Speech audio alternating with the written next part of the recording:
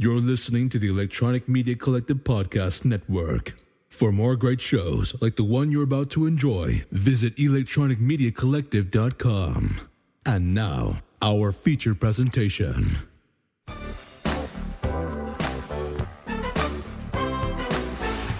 Welcome to the exciting world of the movies. Hello and welcome back to the Movie Graveyard. We got an exciting topic for today's show, but as always, I'm joined by one of the old timers here at the Movie Graveyard. I'm joined by Trev. Trev, how you doing, man? I'm doing very well, Goat. Thanks for letting me come out and play, so to speak. Yes. Fun, so. I'm glad you heard my bottles clanking outside your window. But yeah, we got a great topic, brought to us by Trev, and he pitched me this idea, and I said, that's a great idea, because these are two films that I love, and it'd be nice to kind of talk about them a little bit, but more importantly, kind of, look at them together in a way that we could contrast them and, talk about maybe the historical context in which they were released. But this is interesting because, I'm sure people probably just know just from seeing the name of the episode, but you don't often, not as often as you'd think, hear these two movies discussed together. But the comparison points are pretty interesting because not only are these both from the same year, and not only do they both start with the same letter, but these are two movies that are both based on novels, both about New York gangs, both made by directors known for working in multiple genres, and they're both definitely cult films at this point. One of them more so than the other, but so there's a lot of similarities to discuss, but also some big differences. Yeah, before we really launch even the first one, maybe we should talk about the background. I think it's interesting, kind of like a prelude here, is during, I guess, 1978, all the different studios, there was an arms race to get these gangs films out. I think it was just was a coincidence of these different writers and directors bringing shit together.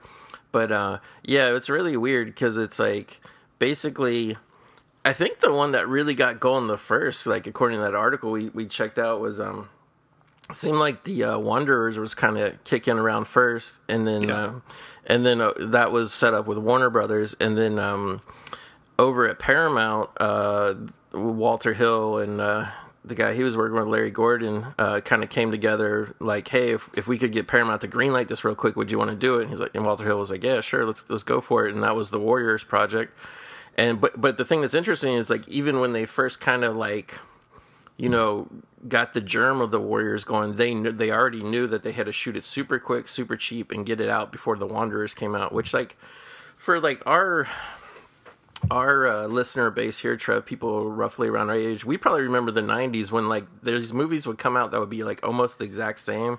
You had Dante's Peak and Volcano, and then you had Armageddon and Deep Impact, Armageddon, Deep Impact. I mean, those films are exactly the same, and it's kind of funny that they just grouped all these films back in 1978 when they're getting these projects together as gang films, because all these films are completely different. And we should say there was some other ones thrown into the mix too, like this one called Boulevard Nights, which I hadn't even heard on. Were you aware of Boulevard Nights at all? No, I had not heard of that either. Yeah. And then funnily too, behind the scenes at the studio, Warner Brothers was also cranking out other ones. They had Over the Edge, which I just thought it was hilarious that Over the Edge got swept up in this kind of time race or whatever to get all these gang films out. And Over the Edge actually ended up suffering because it was the kind of the last to the party. And they said, oh, it's a gang film, so let's not market it. It's the last one out. Nobody's going to give a shit about it. But Over the Edge is a very fascinating film in its own right, based on a true story about kids rebelling in a very kind of, a developing, affluent suburb. So that blew me away when I I read that they, that pretty much got caught up in the gang film hysteria, because Over the Edge is not a gang film at all. Yeah, well, it's even kind of interesting to look back and kind of try and figure out, like you said, why was there this arms race to get all these gang movies? What was in the ether at the time? And I know around this time, there was a lot of concern about gangs, especially in New York. But that's interesting, even using that prism to look at these two films, because one of them feels made to be more of a cautionary tale about what could happen with gangs, even though that's the one that, oddly enough, would be more celebrated by actual gangs in a sense, as we'll talk about. But then the other one is really a very nostalgic look at why it's great to be part of a gang, and again, just one is, they're different time periods and everything. But so yeah, like you said, they're not very similar, other than just Hollywood is we need gang movies. Yeah, it's really weird because it's it's like the Warriors are more like, you know, even though it's a very fantastical, over the top movie, the Warriors, like it's more akin to the legit real life gangs, like the Bloods and the Crips and whatever. Whereas the Wanderers is very much like in the mold of like what you would think of like Danny Zuko and Grease. You know what I mean? Yeah, there are some like real gangs in the Wanderers. They're kind of more on the sidelines a little bit. In particular, I know the Ducky Boys were like a real gang in New York around that time that the movie takes place. But yeah, it's definitely looking at it with a more like, oh, isn't it great to be a part of this kind of, you know, lens? Exactly. So yeah, rolling into the Warriors and talking about it a little bit for I guess 1990s basketball fans. This movie, you have this movie to thanks for the reason Shaquille O'Neal kept running around after every championship saying, "Can you dig it?" But yeah, so basically the Warriors starts out, and I don't know, should we talk about like this like director's cut thing or whatever? Did you want to touch on that at all, Trev? Well, I think we could talk about that after we just cover the plot and everything. So Yeah. I've definitely got some things to say about the director's cut, but we should mention that, like, for anyone who just looks at the Warriors and thinks it's just like this very simple story, which it is, but it's interesting to note that, as we said, it's based on a 1965 novel by Saul Urich, which itself is actually based on the famous Greek story of Anabasis from Xenophon, which is the story of the March of the 10,000, which is a story about like a Greek, you know, army that had to march through tons of enemies through Persia and Mesopotamia. So it's just interesting. It has this like very kind of like literary roots behind it. I haven't read the novel. I really want to. I don't know if you read anything about it. The novel sounds a little bit more complex, a little bit more character development, and partly because they made this film in such a rush to beat the Wanderers out to the box office. That's why it really got kind of like pared down into just this kind of more comic booky action movie. Yeah, and I saw Walter Hill said, like, in order to actually do like a straight up adaptation of the book and be realistic about it, you would probably have to do like more of an ethnic casting, pretty much just almost exclusively Black and Hispanic actors, you know, which would be more realistic. Unfortunately, the studio was not going to go for it at this time. Right, yeah. So, you know, Walter Hill had to take what he considered a more comic booky approach. But basically the setup is very simple. And I got to say, just a piece of like filmmaking note, like I think Walter Hill did amazing with the opening title sequences. With first of all, the music's great and the titles and just the quick cut editing. I mean, right off the bat, like you don't feel like you're watching a movie from 1979. It feels very much more modern than what it really is. Yeah. But it's just like cutting in these little kind of dialogue snippets, you know, between the Warriors. And it also shows like little clips of the other gangs assembling. Everybody's on their way to this giant meeting called by this guy Cyrus. But this opening is very quick and efficient and great because with these little dialogue snippets, you totally get the personalities of the different Warriors. And I think the film would really suffer if you didn't have this, Trev, because without it, like, you would just see them all kind of show up to the meeting, the Warriors all dressed in the same garb, and everybody would kind of like blur together and become nameless and faceless if you didn't do the opening this way. Yeah, because the way the rest of the film is designed, once the action gets going, there's not much time for the film to slow down and give any more character development. So it's actually kind of important to get that all out of the way up front. Exactly. And so they meet in this park, and I'm blanking on the name of the park, but obviously it's a real place in New York. It's a Van Cortlandt Park. That's right. And obviously I think one of the things that we all were blown away by as kids, or was seared into our memory, Trev, was the poster VHS box art of the all the gangs, you know, like together in the meeting or whatever. It's just literally this giant mural. And I gotta say, I always like marveled at that as a kid, Trev, because I was just like, how did like somebody like, you know, draw this, paint this? Like, it's so like detailed. You know what I mean? Yeah. Even though the guy in the foreground, who I suppose is supposed to be Swan, is not actually Swan and not in a Warriors vest. He's just like, it looks more like John Rambo or something. But yeah, and like, you know, they really went like over the top to be casting unknowns, also because the budget was low and all that. But like also too, like that's why I always wondered about that poster when, like you said, when you look at it, nobody really, you know, like they resemble, like, you know, like the Baseball Furies and all that. They're on, like, they resemble the way they look in the movie, but nobody facially is exactly the same. That's why I almost wonder if that poster was perhaps made before the casting was final or something like that. You know what I mean? Yeah, it's like almost like a piece to sell the film a little bit. Yeah. So basically, you have this guy Cyrus. He's in charge of like the biggest gang in New York. You know, and like the Gramercy Riffs. That's right, the Gramercy Riffs, and they're like, I would say the Gramercy Riffs are less of a gang and more of an army. Wouldn't you say?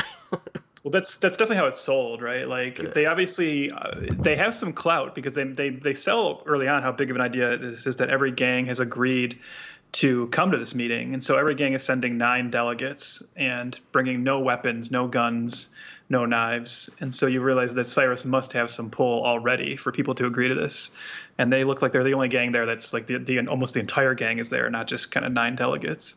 Exactly.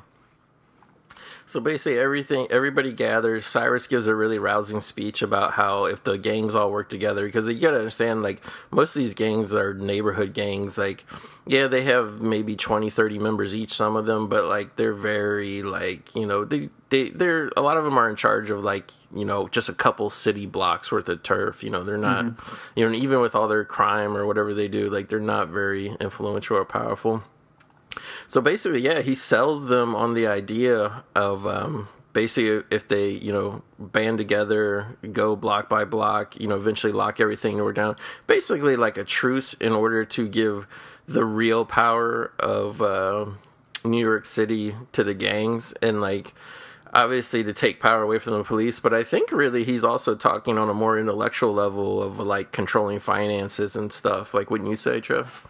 Yeah, for sure. Like almost creating like a government of the gangs.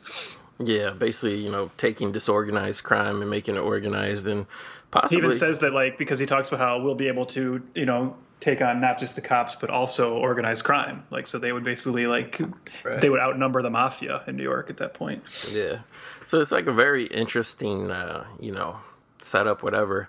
And pretty much right when he finished his speech, like something a very unexpected happens, doesn't it?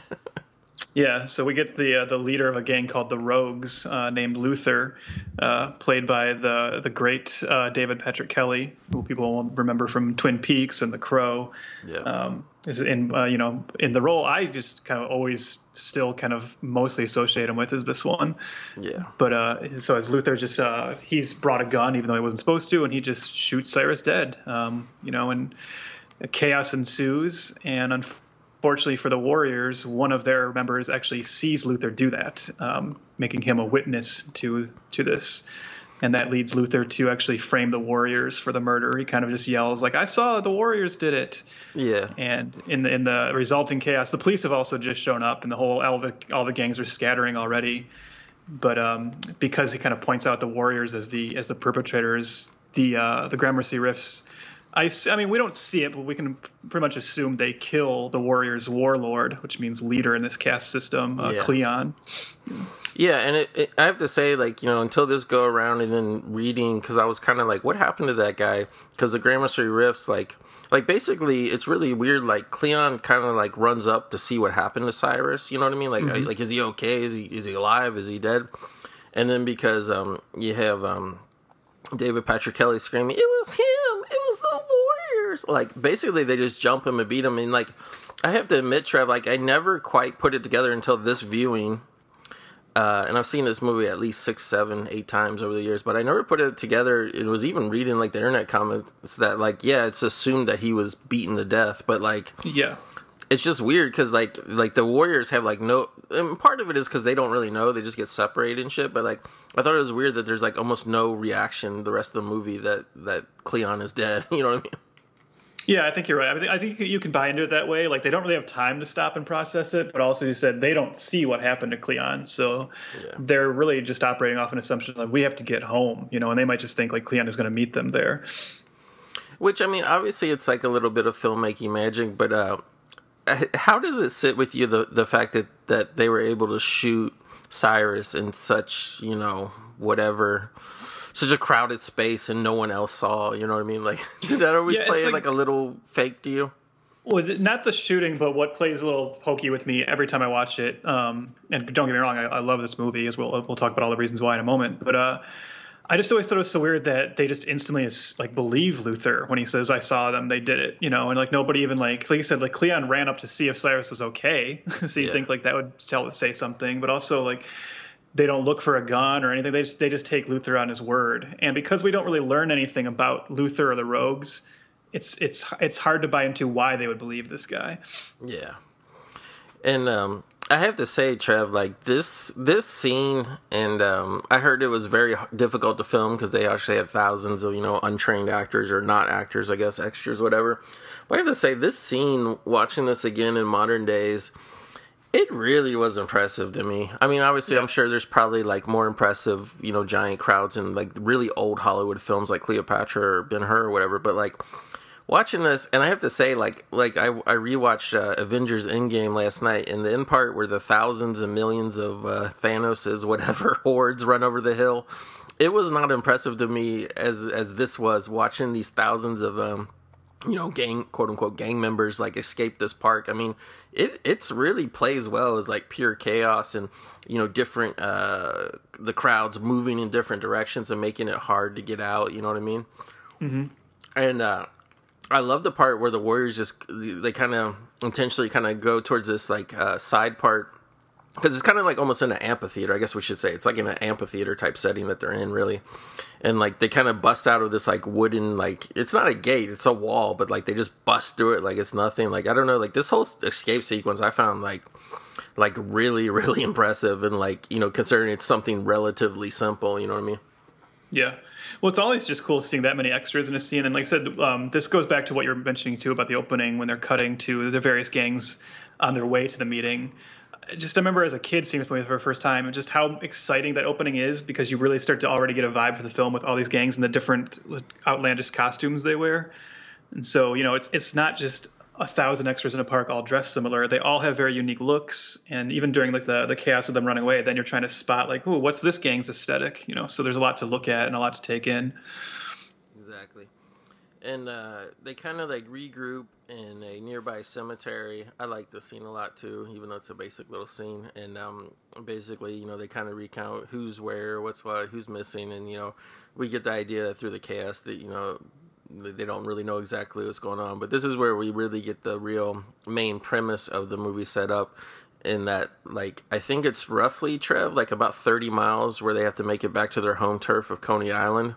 Yeah. And the problem with that is a gang cannot just travel through, another gang's territory. You have to fight your way through, because you're not supposed to be there, period. So right, the idea of the meeting was that all gangs were supposed to have a truce now, but it never got finalized. So because there was no deal made, they're in enemy territory.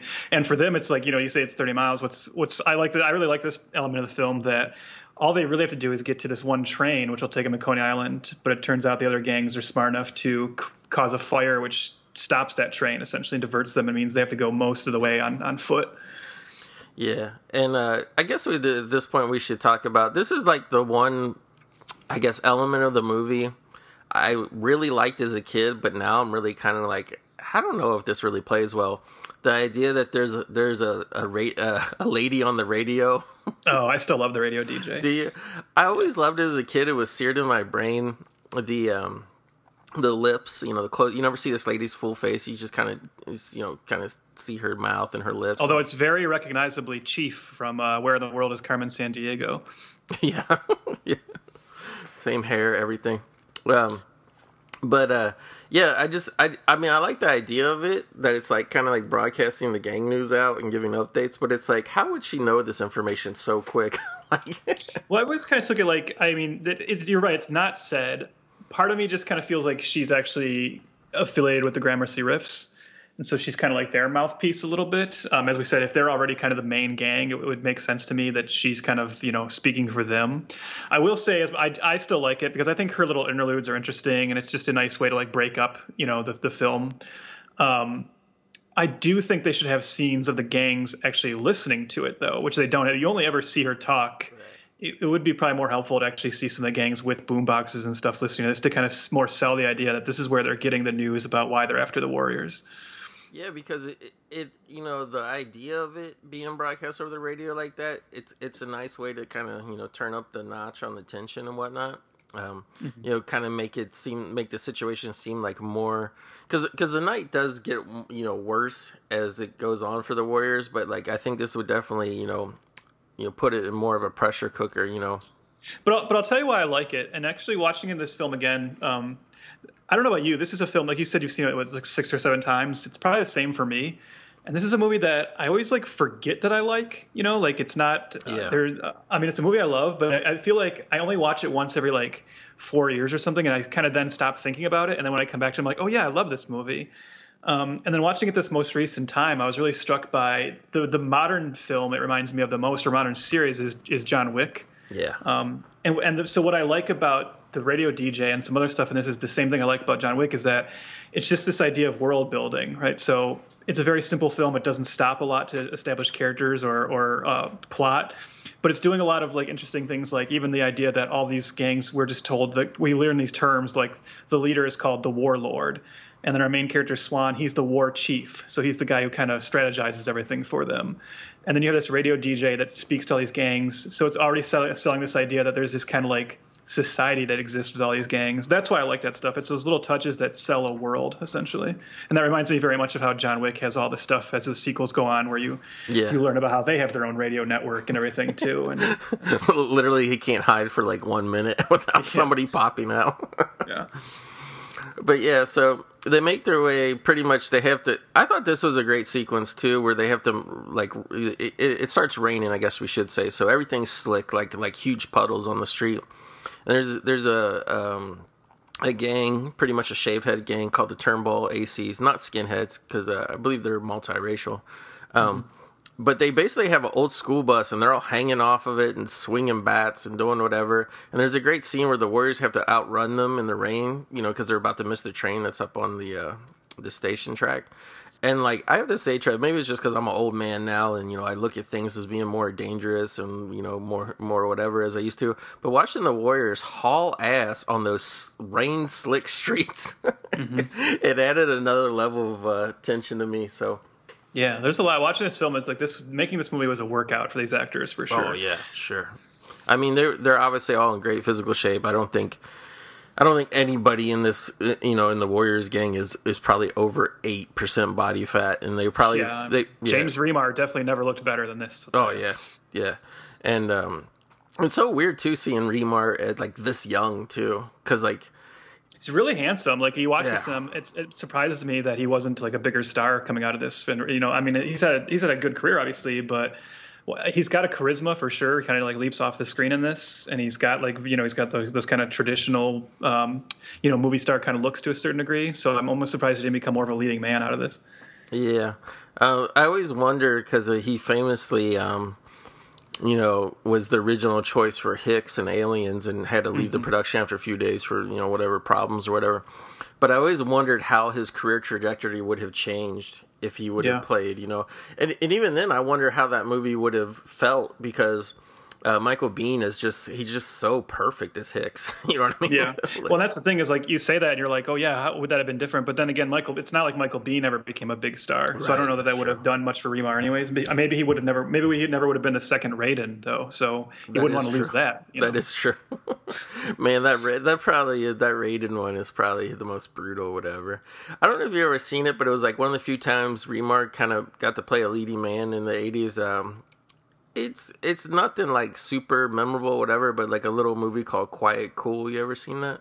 I have not. No. Yeah, it's good. I don't even think it's out on disc because I remember I rented it on VHS when I used to work at a video store. But yeah, poor Remar. So like you said, like they make it to the train, but then they only get so far because somebody set a fire on the track, so they have to get off. And I have to say, like just the various scenes, like my favorite parts of this movie in terms of like the action, I think it's pretty much all the subway station scenes, and there's quite a few of them. But I don't know, I just thought they were like, well, whatever. So basically, they get off and they have to meet this. They go through some turf and they meet I thought this was an interesting choice, really, but they meet this really wimpy, poor, dirty, grimy gang called the Orphans.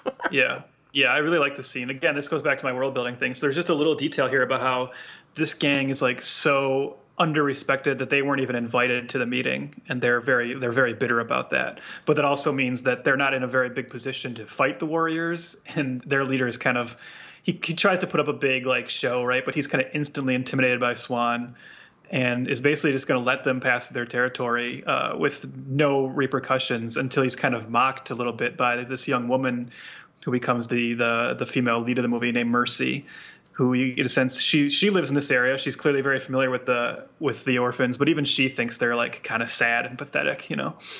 Well, yeah, it's really interesting because the orphans and the Warriors, like, they pretty much, and also too, because like we said, the orphans aren't really in the loop. They don't know that the Warriors have been accused, or whatever. They just see it's this gang that needs to get through their territory, but they're able to come to like very easily an agreement that they'll let the Warriors pass.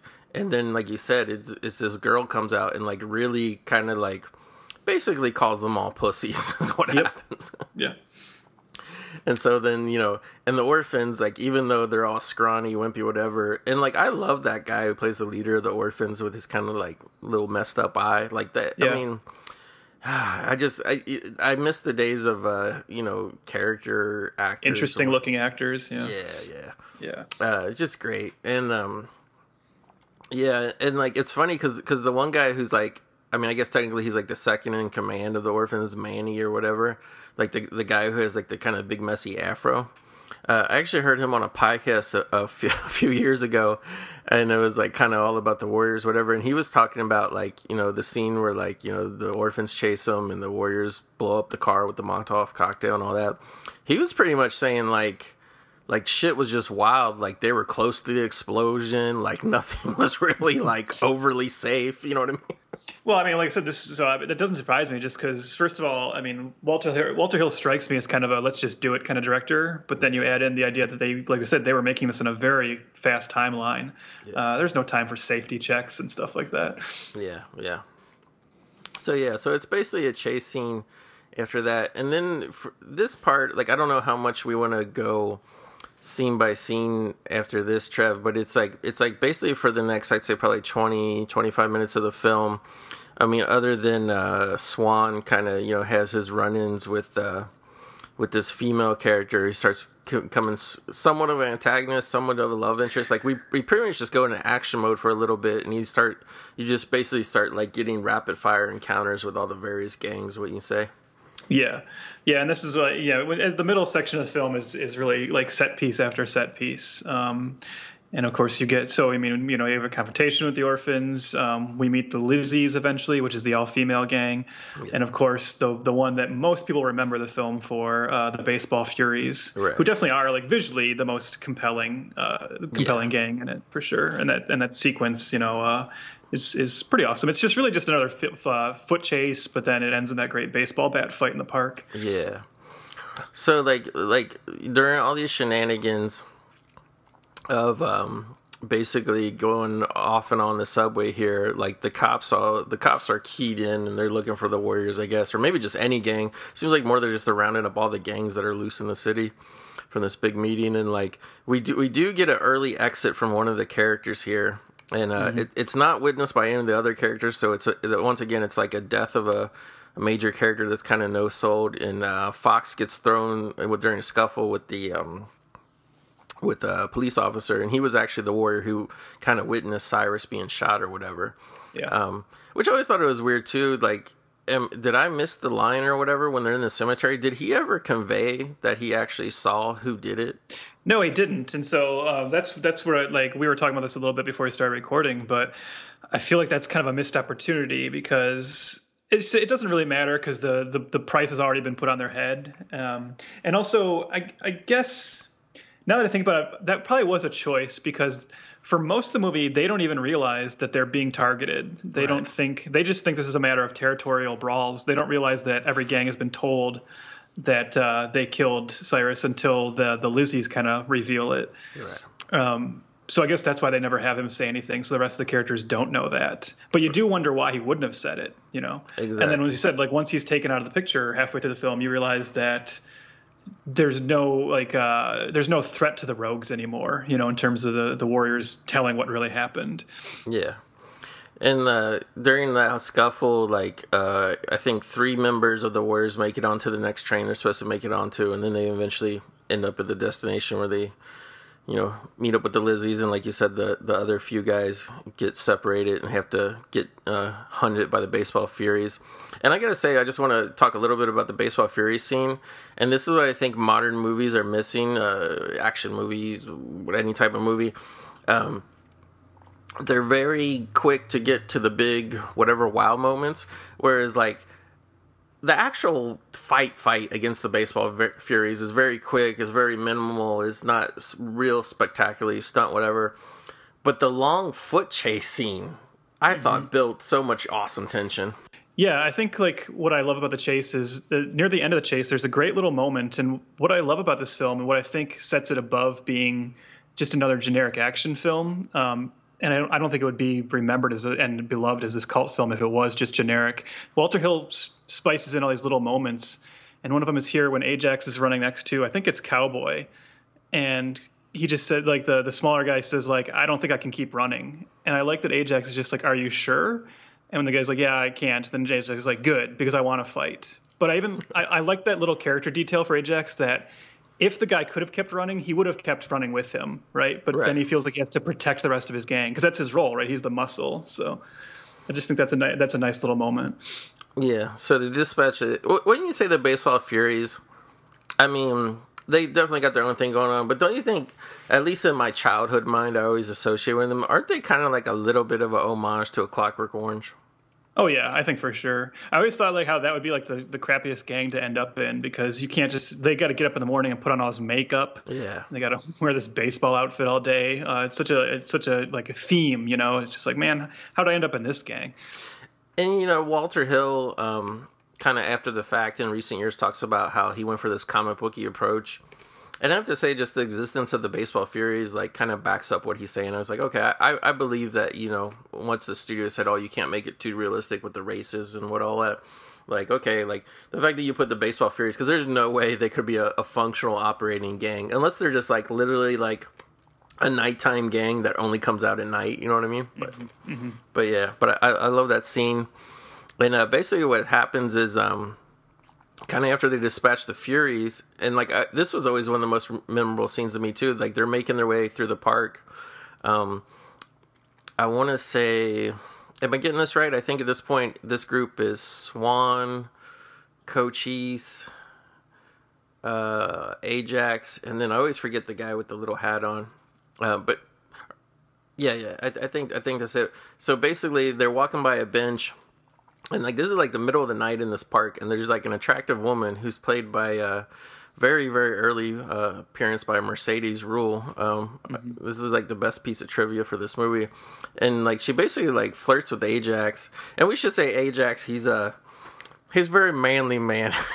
Yeah, he's very, very hot-headed and very quick to throw out gay slurs whenever anyone doesn't agree with this. If you're not willing to have sex with a woman at a drop of a hat, Ajax will call you a gay slur for sure. And I have to say, like, I think it's kind of genius if you pay attention to that opening montage that I praise so highly. He actually throws in that the main reason he's going to the meeting was he wants to find some strange wool along the way. Yeah. So even though, like, because, as a kid, I was kind of like, this is a little hokey, whatever. Like, why is he going to stop to hit on this woman when, they're being chased nonstop all night? But then, like, as an older, as an adult watching it, I was like, you kind of see that opening piece with him and whatever, and then his attitude throughout the movie. I'm like, okay, I kind of buy, he's willing to fight anybody that comes. He's fearless. He's whatever. And if there's an attractive woman flirting with him, like, it doesn't matter if they're in the middle of a gang warfare type situation. Another little thing I like, though, is I like when he approaches her, how not timid, right? But he doesn't just come up instantly like all macho man. He actually does come up and say, hey, lady, are you all right? Do you need help?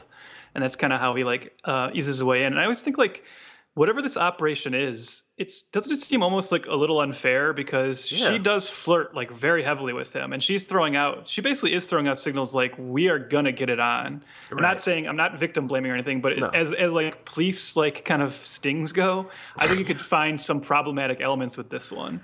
Yeah, it's like, because like you said, like I think when he's like, "Hey, are you all right?" Like I think he knows there's something a little like off about this situation. I think he's trying to size up, is this woman a little mentally goofy, whatever. And like I don't think that would stop him, but I think like I definitely call this entrapment, and he does, like. It almost seems like they almost like kind of start making out a little bit. Then he obviously gets too rough, and she just cuffs him to the bench, and he's trapped. And then she starts blowing a whistle, which I thought this was hilarious because like when she blew the whistle, like actually every time I've seen this movie, even I know exactly what's going to happen. Every time she blows the whistles, don't you think there's like some police officers are going to come running out of the bushes? Instead, they're like a mile away in a cop car, and they come screeching in. I believe it's 2 cop cars come screeching in. And at this point, because he basically called his, his Warriors friends, like, whatever, and said, I'm going to stay here and get some tail or whatever. Like, they basically have remorse, because Swan is like, I'm tired of this asshole, I'll just leave him behind. So they double back to try and find him to make sure he's okay, and they see him getting arrested. And, like I think it's pretty cool, like, Because I guess we should just mention previously Fox, the guy who got thrown on the train tracks. That was not supposed to happen in the story that way. What happened was the actor had some disagreements with the director, and they basically just chose to write him off. But I think it works well because when you couple Cleon getting beat down, disappeared, presumably dead, Fox definitely dying, and then Ajax locked up for the night. I think like, every whatever 15, 20 minutes of the running time, having another warrior kind of knocked out of the story, so to speak, and weakening the pack down, making them more vulnerable. That kind of 10 little Indians formula, I think, works really well for the movie. This is funny because like when I was younger and would watch this film, I was always bummed at this point because I thought it kind of was like too bad to lose Ajax at this point in the film because since he's like the toughest one, you kind of want him for like whatever the big action climax is going to be. It's the most funny watching it today and thinking that I'm sure this was not the thinking, but it almost feels like the way they decided to have him like exit the movie almost feels like a concession to an audience who would say like, this guy keeps throwing out this gay slur. Well, he should get punished for that. So let's have him be the one who gets arrested and kind of taken out. He definitely pays the price for his rudeness and crudeness for sure. Yeah. So basically, I guess we should get into the Lizzie section where the 3 guys who spin off. I can't remember. I'm confused where Cochise is, which group he's in. If he's the one with the Lizzies or the ones. Cochise is with the Lizzies. Yeah. Oh yeah. Okay. Yeah. Okay. So it's Cochise. It's Vermin, Cochise, and Rembrandt, who's their artist. Right. Yeah. So you have Cochise, who's a black gentleman who dresses like an Indian, kind of like a Native American Indian, which is kind of cool. I kind of always was attracted to his look in the film.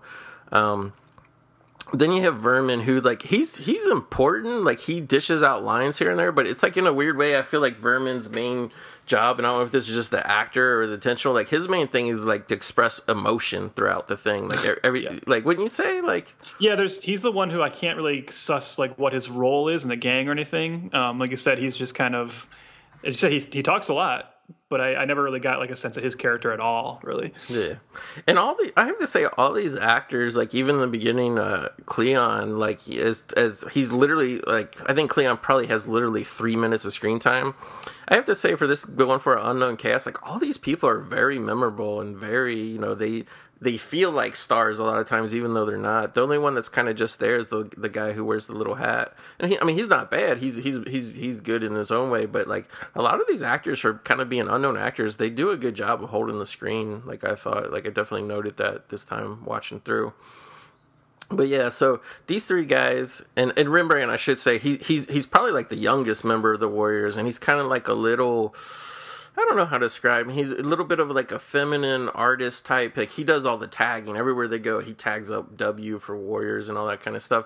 So he's like a little more sensitive, or just like younger, inexperienced member of the gang. So he's not really like, when they meet the Lizzies, we should say it's this all girl group. I guess they're a gang, but they present themselves more as a social group at first, I think, kind of. And they kind of take them in like, oh, yeah, you guys, yeah, we've heard of the Warriors. You guys are so cool. Yeah, come party with us, pretty much is what happens. Yeah, some female empowerment going on here in the film, or the closest you're going to get to it in the Warriors, I guess, right? This idea that this gang, because the Warriors even say, like, where are your men, you know? Right. And they kind of sell the idea like, oh no, they're just gone, but really we learn like, no, this is the gang of this area. Right, right. It's a little bit of a ruse, and I have to say, like, these girls, like, they pretty much full on party with these guys. They supply them with alcohol. It seems like some weed, like some heavy making out's going. Like they're even like, oh, you can pick any one of us that you want or whatever. And thankfully Rembrandt is kind of like, because he's not like, you know, he's like more sensitive type. He's not just gonna like, you know, hit it and quit it type of guy. He's kind of like side, because he knows something's wrong. He's like, this is kind of too good to be true type situation. Yeah. He starts watching them and he starts noticing, you know, because the girls outnumber the guys. I'd say probably like 11 or 12 to 3 or so. So he's just kind of like watching the party go on and see everything that's going on. And I gotta say, like, again, like, great filmmaking. Like, I was really feeling the tension during this sequence. Mm-hmm. It's a little old fashioned. You said that he's watching them and you start to realize he realizes something is up because the girls see more into each other than they do into the guys. And that's when you realize, like, oh no, you know? So I don't know if it's a little bit of like gay panic or just him being like, this is clearly like a ruse, like something's going on here. They're not really into us, you know? Well, I mean, it kind of makes sense if there's like 9 girls kind of all making out with each other and cuddling with each other. And then there's just these like 3 and like, they're like, oh, you can pick any one of us you want. It's kind of like, okay, like, yeah, something's a little strange. So basically, yeah, and you know, the signal is given, and all of a sudden the Lizzies like attack, like they start pulling bottles out, knives out, everything out, and it's a good little brawl for an intergender gang brawl, wouldn't you say? Yeah, no, it is. This is. I mean, all these sequences, and the Lizzies are like a very memorable gang because they're actually the gang who comes the closest to getting the better of the Warriors. Like they have a very clever plan, and it almost works. Yeah, and they totally, like, they mean it, too, because, like, they totally just slash Rembrandt's arm open, and the other 2 guys kind of, you know, and then one of them pulls a gun, and it's one of the few times you get some gun action in the Warriors, and thankfully, you know, the guys are able to escape without getting shot or whatever, and they have to, you know, tuck tail, so to speak, and, you know, run away. And I guess at this point, the rest of the gang, Swan and all of them, and they're kind of like trying to make their way back to the subway, and this is where we get like another, like, this is probably this, I don't know, maybe this is the second biggest brawl when they're in this subway station. And for some reason I always remember this gang as they were all on roller skates, but it's really only like the scout guy that's on roller skates. Yeah, so it's again building tension. They're in this giant empty subway station. And, like, this one's, like, pretty legit, where the other ones were just, like, the stairs and the platforms that you walk through. Like, this one has, like, I mean, they're closed because it's the middle of the night, but they have, like, shops in there, women's shops, you know, where you buy hats and purses, I guess, food places, hot dog stands. And then there's, like, I would have think that this would have to have been, like, made for the movie, like, set dressing, but there's, like, a weird arcade in there. Do you remember this, Trev? Mm-hmm. Where there's like a cowboy guy that's like a mannequin that moves, and there's like pinball machines, and I'm like, I don't think even in the 70s you could just leave that shit out in the open in the middle of the night. No, especially not in the version of the city we were being sold in this film, you know. Right. And I guess we should, now that you mentioned that, Trev, the version of the city, we should note, you know, because it's very easy with us to watch this and, you know, the clothing and the hairstyles and whatever and say, oh, this is such an old movie. But this movie is actually supposed to take place, like, when it was released, it was supposed to be in some indeterminate, you know, length of the future. Yeah, it's funny because it says like sometime in the future or something. It doesn't really tell you when, but there is a scene where I don't know if you've ever noticed this, Goat, especially when you watch it in HD. They do run by a poster for Foul Play, the Goldie Hawn Chevy Chase movie. Yeah, I see. I've seen it. Which, by the way, you know, and we'll get into it and whatever later. The only version of this movie available in high def that I know is the Blu-ray. Is the director's cut, but other than that, watching this again, and unfortunately it only has Dolby Digital, like straight up Dolby Digital, like the kind of DVD era quality sound, but the picture was amazing, like the restoration or whatever they did, because this came out, like, it was coincided with the release of that video game that they did. So the Warriors were kind of like hot again in circa 2007 or whenever this came out. But I have to say, like, visually, this movie looked amazing. And it just blew me away that not only an older movie, but also an ancient Blu-ray. Because because just a fun fact here, this movie originally came out during the HD wars, Trev, of HD DVD and Blu-ray. It came out on both formats. Paramount was initially supporting both formats. Then there was a payoff where Paramount went HD DVD only, so they actually let the Blu-ray go out of print. So the Blu-ray was out of print for a few years. I think I was lucky to snag one before it went whatever, but then like once the the whole thing blew over, the format war blew over, they re-released the Blu-ray. But it technically is kind of like one of the first very, I think released within the first year of Blu-ray, and it's just amazing that a title and a master that old looks amazing as this does. But yeah. But anyway, so they have this. Do you remember this gang's name, Trev? The guys in the overalls? They're the punks. The punks, okay, yeah. Which is funny because they don't. With a name like that, you would expect something out of like the poster of it's like Class 1984. Yeah, it's like the one movie of this era that didn't do punks with like the over exaggerated like mohawks and chains and spikes and everything. They're just all like wearing like suspenders and striped shirts. Yeah, they almost kind of look like they definitely have like a uniform, but like they kind of almost look like farm boys in a way.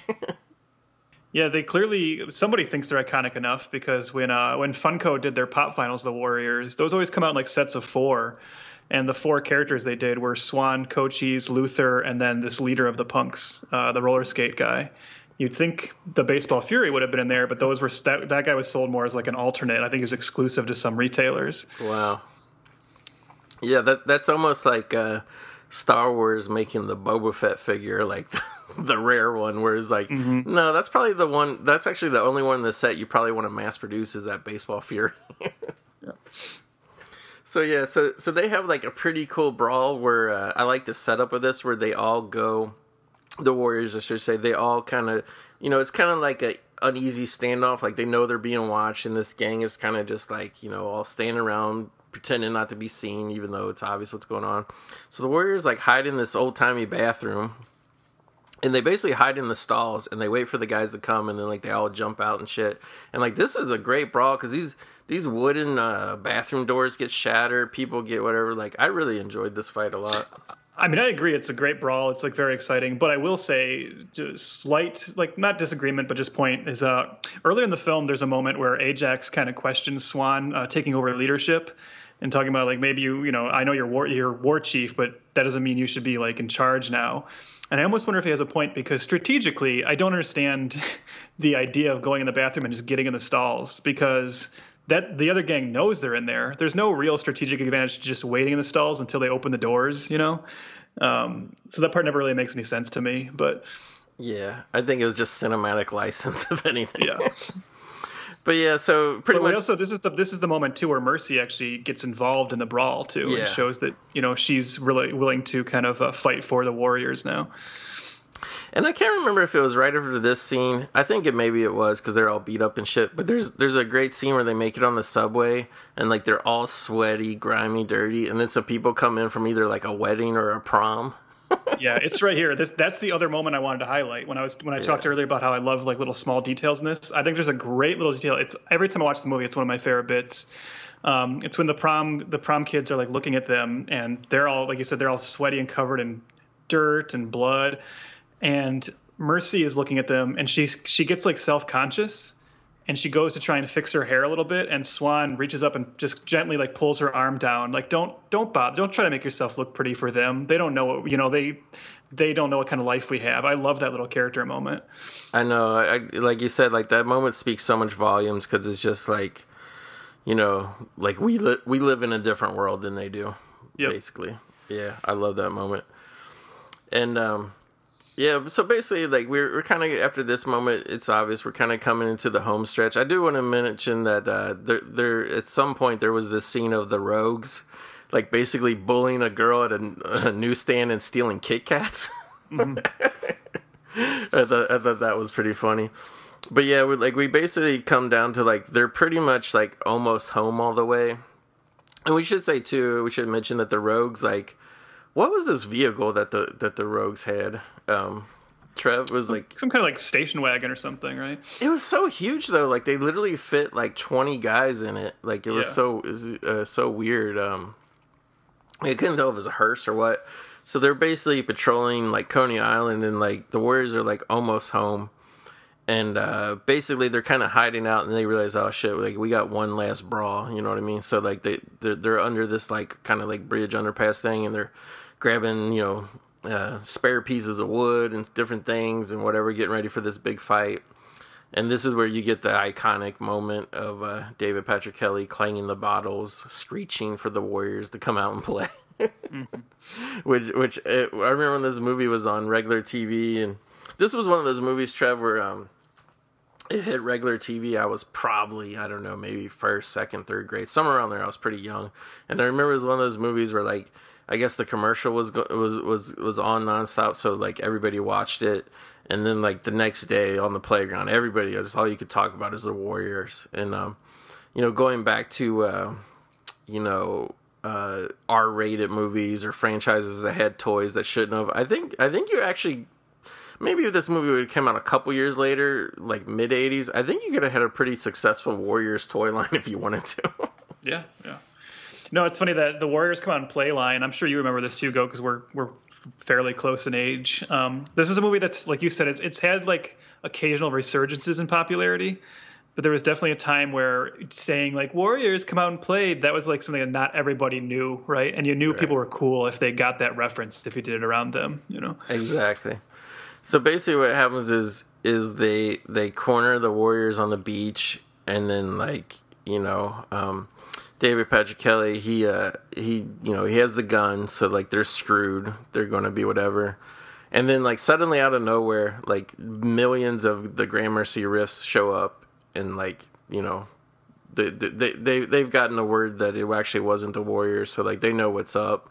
Mm-hmm. And it's kind of just like a great little standoff sequence, and the film basically ends with the Warriors walking along the beach, and basically the Gramercy Riffs swallowing up the Rogues, and obviously they're going to get their comeuppance. I don't think we actually really see like the Rogues and David Patrick Kelly get destroyed and killed, do we? No, it's just like the Cleon thing. Like they swarm around them, and we hear Luther scream, and we can only assume. I mean, I think it's a safe bet they're not getting out of that alive. Yeah, probably like none of them. Yeah. And then for this ending, I'll give credit where credit is due, because I'm not the biggest. I do not like the Eagles. I'm not the biggest Joe Walsh fan in the world. But the In the City, the Joe Walsh theme song for this film that plays here, is a really good song. Yeah. Yeah. So it's kind of a nice ending, and like I was telling you. I think before we start recording is when you watch this as a kid and you're not really keeping track, because some of the deaths and the whatever is kind of ambiguous, but like when you watch it now, you kind of realize like, yeah, it's not exactly a happy ending for the world, and it's not meant to feel like a happy ending. It is a very somber, peaceful but somber ending. But like you realize their leader and co-founder Cleon is dead, Fox is dead. And Ajax is in jail. I mean, probably not a too serious offense. He'll probably be out, at the worst, a couple months, whatever. But I mean, they definitely paid a heavy price for the concept. Like they did nothing wrong. Like literally, just there was this assassination, and they became the fall guys. You know what I mean? Yeah, it's a moral victory. And even you even have that little moment too of selling into that idea when they get back. Swan even kind of questions, like he looks around Coney Island and says, "This is what I was fighting all night to come back to." And he starts to realize, like, wow, this is where I live, and they kind of insinuate that maybe him and Mercy will take off together. Yeah. So yeah, I mean, I'm exactly like you, Trev. I mean, I've had this Blu-ray for quite a while. I think this is probably maybe like the third time I watched the Blu-ray or so. But yeah, you just always like really. And I think part of it for me too is like the video game coming out, which did get me reinterested in this movie again, because I always did like this movie a lot as a kid. I caught it, bits and pieces of it on TV a lot as a kid, but you just it kind of, with the video game, to me it kind of seems like a little bit trivialized, a little hokey, whatever. But then like when you rewatch it and like you just get into it for yourself, like you realize actually how quality of a film it really is. Yeah, and you said something earlier about how like modern the opening feels, and I would extend that to the whole movie, and that's the thing that always impresses me. Like every time I rewatch this film, no matter what era I've watched it in, it always feels modern. Like there's just something about it where you could release this same movie today, I think, and maybe the action scenes would be just a little bit more pumped up, but overall, it still feels very modern. I believe it was I want to say Devin Faraci on his Twitter feed that made an interesting point about this film, and this can segue into the thing I know we wanted to talk about, where he mentioned how this is a film that, like we said, became a cult film kind of quickly, and for most of like the 80s and 90s, it was just this cult film that only cool people knew about. And as you mentioned, it then had this like kind of big upswing in popularity in the early 2000s with that video game, and suddenly like Warriors was like a much bigger deal. Everyone remembered it, everyone knew about it. And then now it's kind of like faded again a little bit, to where now it's again like not very discussed as much. And he actually made the argument, and I kind of agree, that part of the reason for that might be that because the only prevalent version that's available now is this director's cut, which we should now get into, because this is a case where I don't know how you feel about it. It really bums me out that this is the only version, because I really do not like the director's cut very much. Right. So a lot of times when you have director's cuts, you have a lot of scenes added back in, other things shortened, sometimes things. But I guess we should describe for people who don't really know the difference, like the difference with this is a very strange director's cut, I should say. Like, how would you describe the changes that they made? Well, this is something that Walter Hill says he wanted to do from the beginning, and I'll take him at his word. But to sell the comic book idea, he wanted the scene transitions to actually be these animated comic book panels. Which I assume at the time he would have had some illustrator going and like, which kind of like, like Creepshow or something. And that might be cool. And even if I wonder if I would like it more if they had actually done that. But then when you got a chance to redo it in 2005 and add these comic book transitions, all they are is they kind of do like an Instagram filter over the actual screen grabs and create this like digitized look to it. And there's a couple of moments that I think it really ruins. And in particular, the one that really bothers me is the introduction of the Baseball Furies. Yeah. I think like the tension of that moment, because they actually recut that sequence so that when that group of the Wanderers come up out of the subway station, they cut back to the other guys getting onto the other train, and then it cuts back to the Warriors in freeze frame, and then it says something like, "But then the Baseball Furies," with like 3 exclamation points. And I think it actually says like "holy shit" or something. And it's like, oh God, this like really ruins like the moment. Yeah, and there's also I know exactly what you're talking about, because especially with that scene in particular. I looked up some like YouTube comparisons, and I looked up, there was some like old like shitty footage of like the non-director's cut version of that on YouTube, and I was just kind of like, I'm kind of like, the thing to me that kills, I mean, just these whatever I don't know, I guess illustrations is what you call them, because they're not animations, but they're so jarringly, and the rest of, don't get me wrong, like I was saying, I was praising the Blu-ray, the rest of the movie looks it looks like vintage film stock, don't get me wrong, but it's like so high quality that like the film looks a little newer than what it really is. But at the same time, even with that, like these, when they put in these frames, like it just looks like it doesn't, it's, I don't know how to describe it. It looks like some like 2002 internet flash animation type cartoon bullshit. Mm-hmm. And like, there's really like the section at the beginning, like, that starts the movie, like I love the way the movie really starts out with like the Wonder Wheel shot and the music and stuff. Now it starts out with like this like this cheesy like, opening. Yeah, the opening. It's like because how we said. Sorry, I'm at a loss for words how to describe this, but like it was based on the Greek stories, and it's like this actually has an intro about the Greeks and like the fighting, and then like it shows like the comic book panels.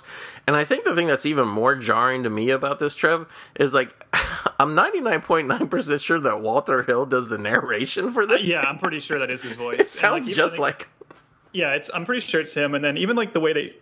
Like, I get it, I guess. Like, he wants to draw this, like, parallel, but it's even sloppy how it does it, because it's like it tells that story about the Greek army, and it basically says, I'm going to paraphrase this a little bit, but it really is this corny. It's like, well, that was, like, a tough gang, and now here's a story about another one. It's like, oh, God, like, why does that need to be there? I mean, the little transitions in between, I agree with you, like, they don't help. They're kind of whatever. So, like, when I was watching this the other night, I was, like I said, this movie always creeps up on you. I was into it way more than I would ever would expect. And then, like, I was blown away by the picture quality of the Blu-ray. And it was just, like, every time you hit one of these transitions, like, it kind of pulls you out of the movie. and then like it's over and the movie restarts, and I mean, I don't want to like bitch because they are super short, and there's like maybe only 5 or 6 of them throughout the movie, but they just feel out of place. Like it just feels like somebody went back and fucked with the old movie. Yeah, it really is a matter of like it's the Lucas thing a little bit again, right? Where like, okay, I'm sure there's some people don't mind it, and it's I guess it's his preferred vision, but couldn't they at least just put both cuts on the blue so you had your choice, you know? Yeah. So I mean, it's just, to me, like I said, like I don't really like the whatever. It's really the chunk at the beginning, the Greek whatever, and it's just really weird too because it's like I wish they would have spent a little more money to do it right. Just that animation style, because like recently I was watching some parts of Creepshow 2 on Blu-ray, and like when it gets to those animated sections, like animation and stuff of that era was so cool. Like like you said, if they would have done it back then and they would have done some hand-drawn animation, and you would have had like, you know, a hand-drawn animation of like Swan transition into Michael Beck's face and so, like I think it would have been cool. Like you know, like I think it would have worked in all honesty.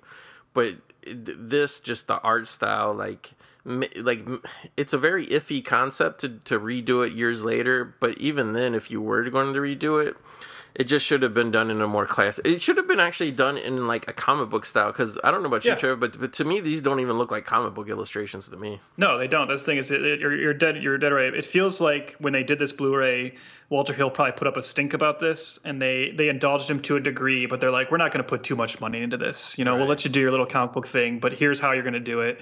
And he just went along with it. But yeah, if they put some thought into it and drawn out some stuff, because really, like I said, it really is a matter of pacing, and because there's certain moments like the Baseball Furies one is like this, and then the end, even when they're on the beach, is like this, where they'll take what would have been 4 shots that would play out in the film, and they just put them all on the screen at once as like 4 panels. And it just kind of really throws off the pace. Yeah, it's very odd. And again, like, don't get me wrong, I'll take this version on Blu-ray over no version on Blu-ray.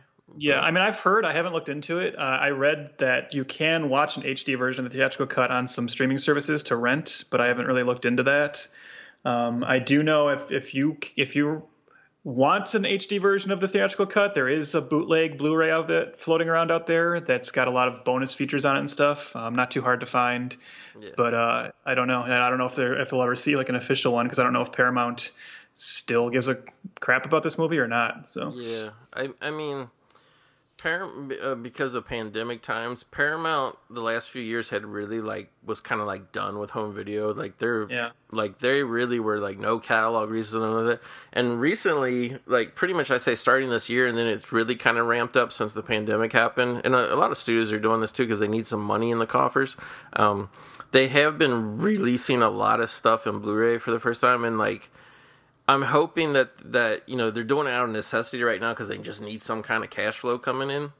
But I hope that they really, whoever runs their home video department, you know, I hope this is a upswing for Paramount, and that they can continue this, and they see it's a good revenue stream. And yeah, because I think even if you like really kind of they have a I'm blanking on the, I think it's called Paramount Presents, and they're re-releasing in special editions some movies that they've already released on Blu-ray, but also some stuff for the first time ever. Like they did Flashdance, which has been out before, but then they also did Pretty in Pink, first time on Blu-ray. It's selling really good. It's actually a lot of places have it out of stock.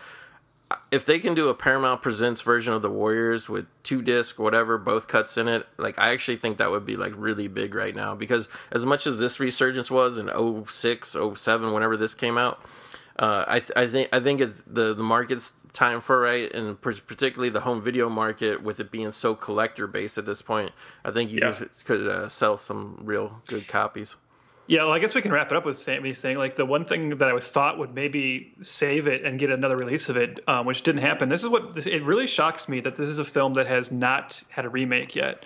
Yeah. Particularly in the early 2000s, when Hollywood was just going remake crazy, I thought for sure this would have been one. And sure enough, if you look into it, around 2005, Tony Scott was working on a remake, which he said was going to be set in modern day New York with all new gangs.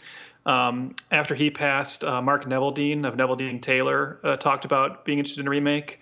And then just the most recent iteration that came pretty close to happening, I guess, is in 2016, the Russo brothers actually signed a deal with Hulu and Paramount Television to do The Warriors as a TV series.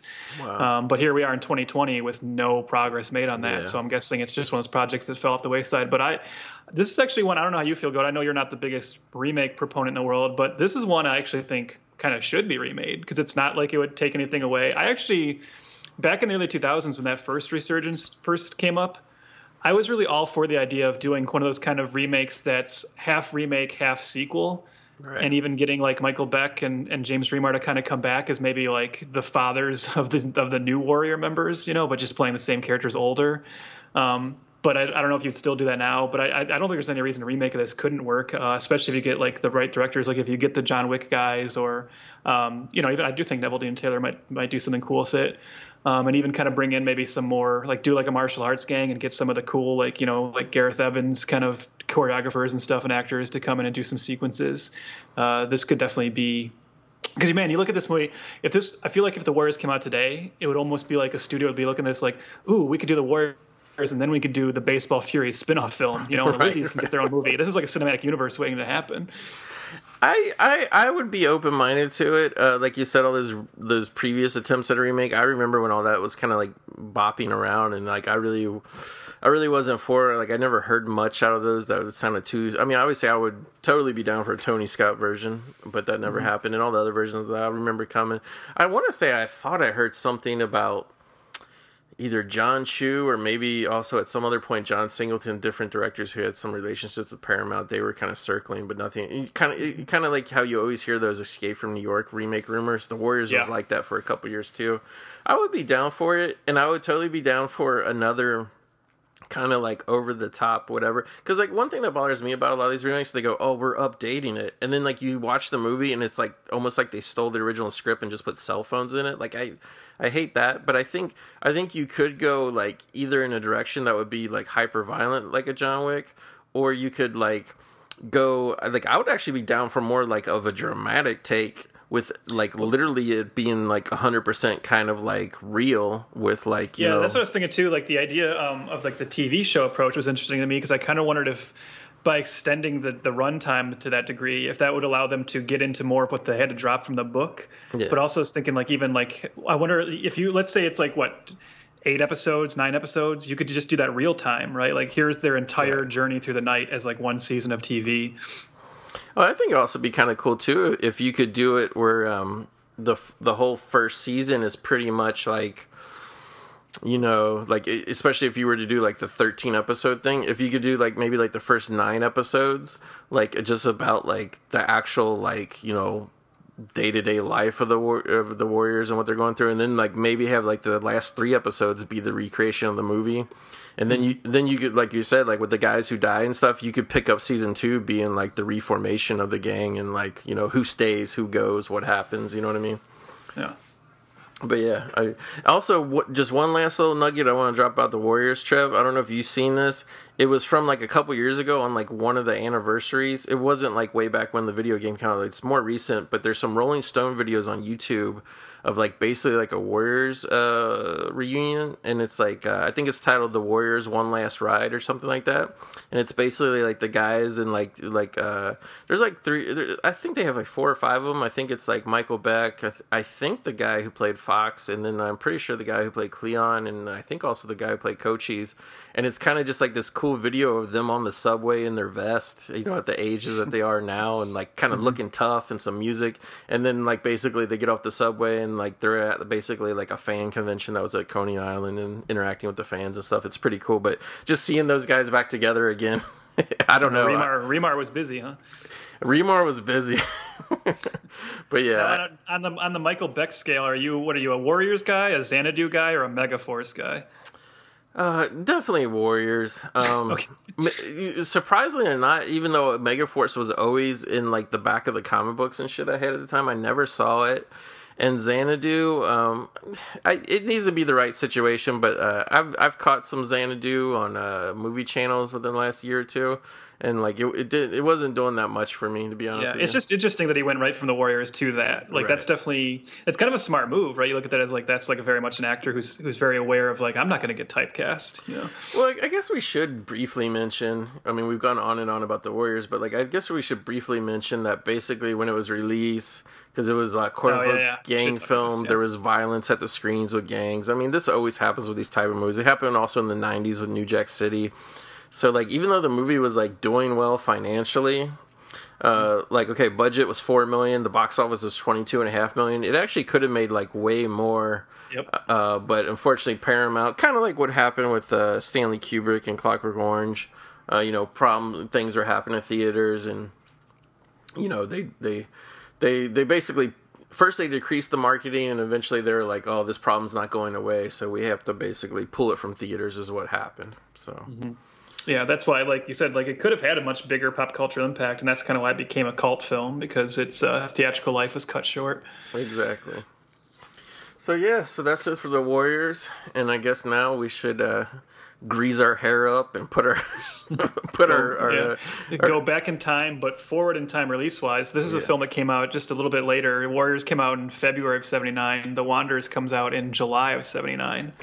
Right. The Wanderers is based on a novel by Richard Price and directed by Philip Kaufman, written by him and his wife. Very different kind of film, but still about gangs. This is one that actually takes place in 1963 and is kind of more of a nostalgic look back at the life of an Italian-American gang known as the Wanderers, living in the Bronx at that time. And they're kind of like...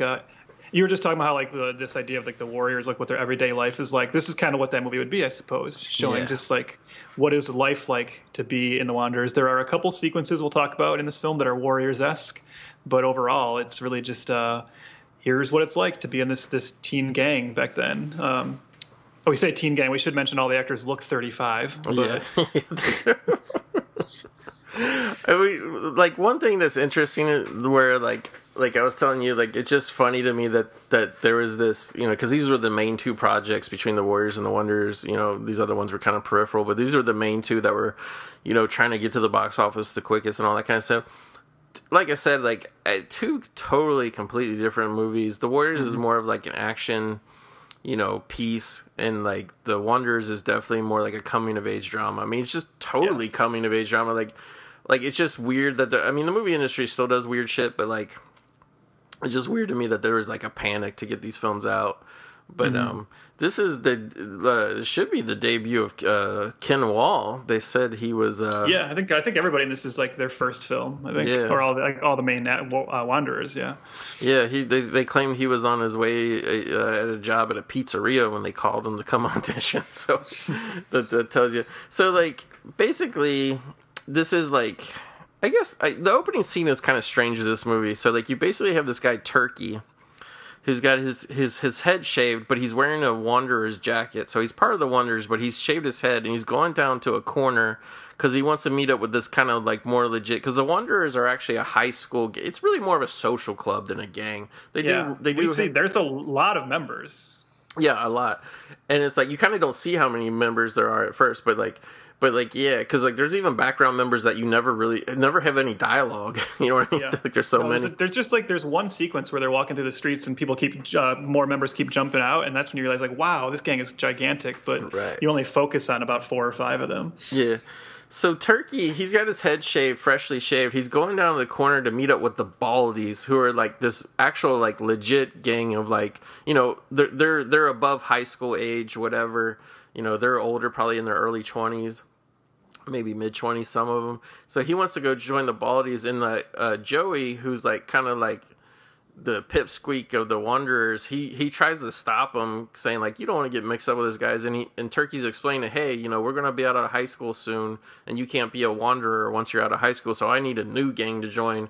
And this kind of like, this subplot kind of becomes like the crux of the first half of the movie, wouldn't you say?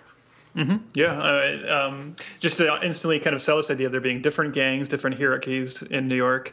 Interestingly enough, for the kind of people who probably listen to this show, the leader of the Baldies is played by Dynamo from The Running Man. Yeah, yeah. I knew him from somewhere. I gotta say though, okay, Turkey, who's played by actor named Alan Rosenberg. I didn't really recognize this guy from like anything else, but this guy, his voice, his mannerisms, I don't know if it was just from this movie, but this guy was so burned into my brain. Like, Turkey just like steals the show. Like, he's super annoying character, but it's just like, man, the energy that this guy puts out on screen when he's in the scenes, you know what I mean? It's funny, if you look him up on Wikipedia, one interesting bit of information about him. First of all, he was married to Mark Helgenberger for a while, so good for him. But also, he was the voice of Boba Fett on NPR's adaptation of Empire Strikes Back. Wow. And I'm just picturing that voice coming out of Boba Fett. Turkey. So basically what happens is Turkey goes down to the corner. Joey's like, hey, you don't want to whatever. You know, these guys are like, basically the line he does is they're a bunch of pricks with ears. And of course the Baldies hear this. And this is where we're kind of like introduced to another scene stealer when you say Trev, the great. I almost said late great, but thankfully that's not the case. But the great, I guess now retired Linda Manns. Yeah, Linda Manns as Pee-wee, she's actually the very tiny, diminutive girlfriend of Terror, the leader. But yeah, we talked about Linda Manns the last time I was on this show, in her work in the Dennis Hopper film Into the Blue. But one of her other 3 roles at this time. So Terror and Pee-wee are a couple. Mm-hmm. And which visually is very interesting. Yeah, which I think that's kind of like the way they went that way. But like, I actually got my fiance to watch this movie with me, because she likes stuff of the period, the music, and everything like that. And I posed this question to her, and I'm going to ask you too, Trev. What do you think is the deal with Pee-wee? Is Pee-wee just a really short woman, or is Pee-wee like a little kid that's dating this man who's the head of a gang? I kind of read Pee-wee as being like not necessarily of age. I think I was probably reading her as like 16, 17, and he's definitely an older than that, right? Yeah. So like a problematic situation. But the thing is, the movie sells them as a pretty like loving couple, right? Like their relationship feels very genuine, and she really does care about him. Yeah, it's like she's very emotional, and he's kind of like a big dumb lug who's always like screwing up and kind of hurting her feelings and whining. And he always, like you said, like he's always there to control her, and he picks her up like a doll baby pretty much. But yeah, so basically, Pee-wee is like kind of the instigator, like, hey, what did you say, and all this kind of shit, and like the gang, so like they're going to stomp Joey and Turkey. Even though Turkey wants to join them, like they kind of take Turkey, the Baldies kind of take Turkey as a joke, like they, whatever. They're like, hey, if this idiot, we can trick him into doing shit for us or make a fool of him, we will, whatever. So basically, you get this great foot chase, and like this is where we're introduced to Richie, who's having sex with his girlfriend. Very, very typical, I think, of this type of movie scene where like the guy is like, the girl's like trying to hold out and not go all the way, but the guy's pressuring.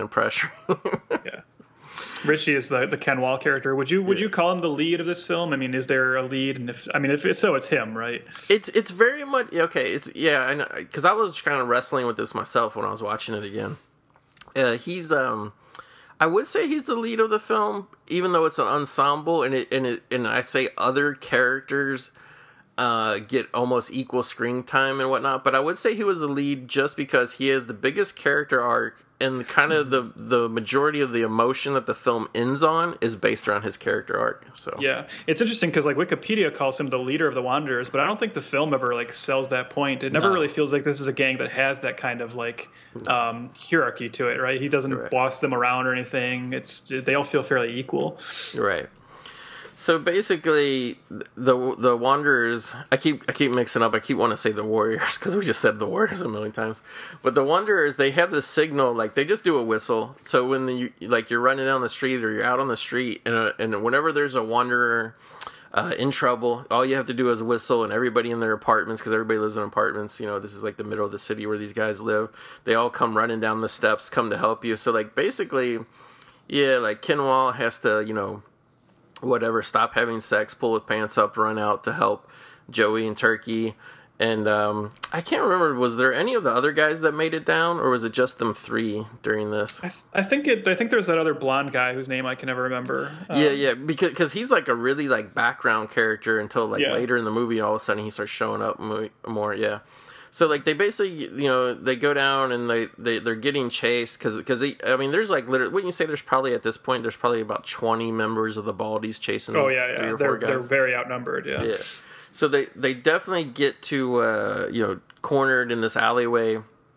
Terror grabs Joey and throws him up against the wall. And then, like, almost like Antonio Banderas in Desperado, a shadow emerges. A figure emerges from the shadows.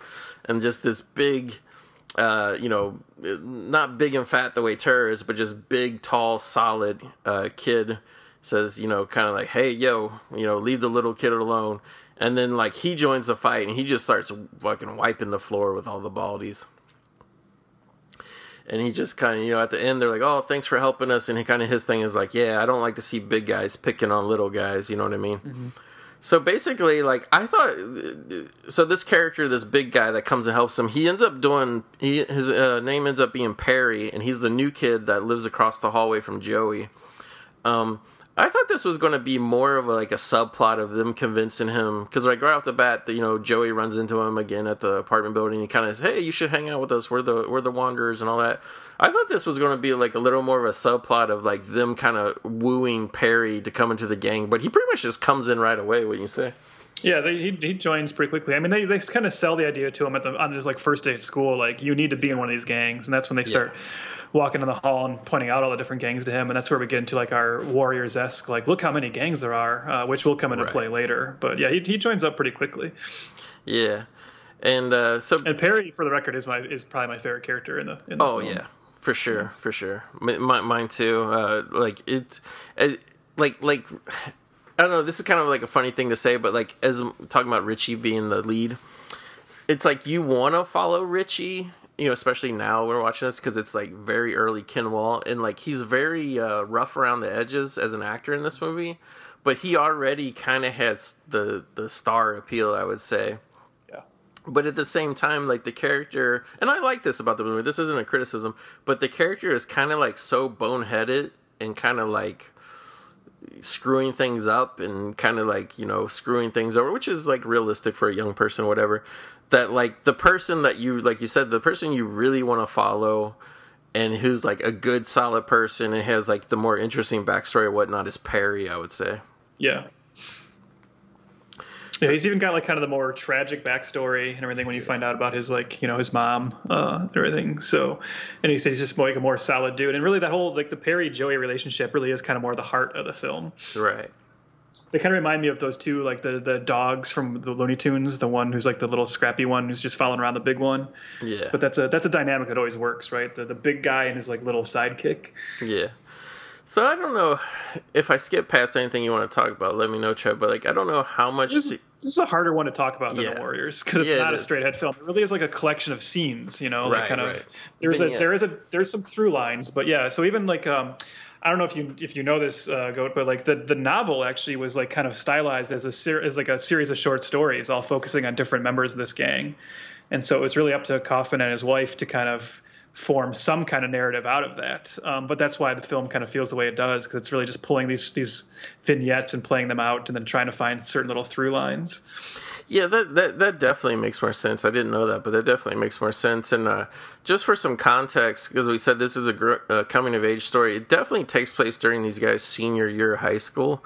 But to nail it down, because we don't really see like the seasons change the way you do a lot of these high school movies in terms of like, here's the Halloween scene, here's the Christmas scene. We don't say that. I would say this probably pretty much happens, this whole movie, wouldn't you say, Trev, happens within a 2 to 3 month time span?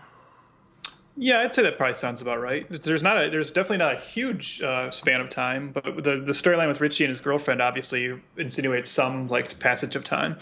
Yeah. Yeah, if it wasn't for that storyline, like it almost could be a movie that happened in a week. You know what I mean? Mm-hmm. But so basically, like we kind of roll into a scene. One scene I did want to talk about was there's a scene where the Baldies catch up with Joey, Turkey, and Richie. Perry's not with them to bail them out this time, so they're going to have their revenge. And it's kind of funny because they kind of catch them and they're going to do something to them. They catch them in this park with a bridge.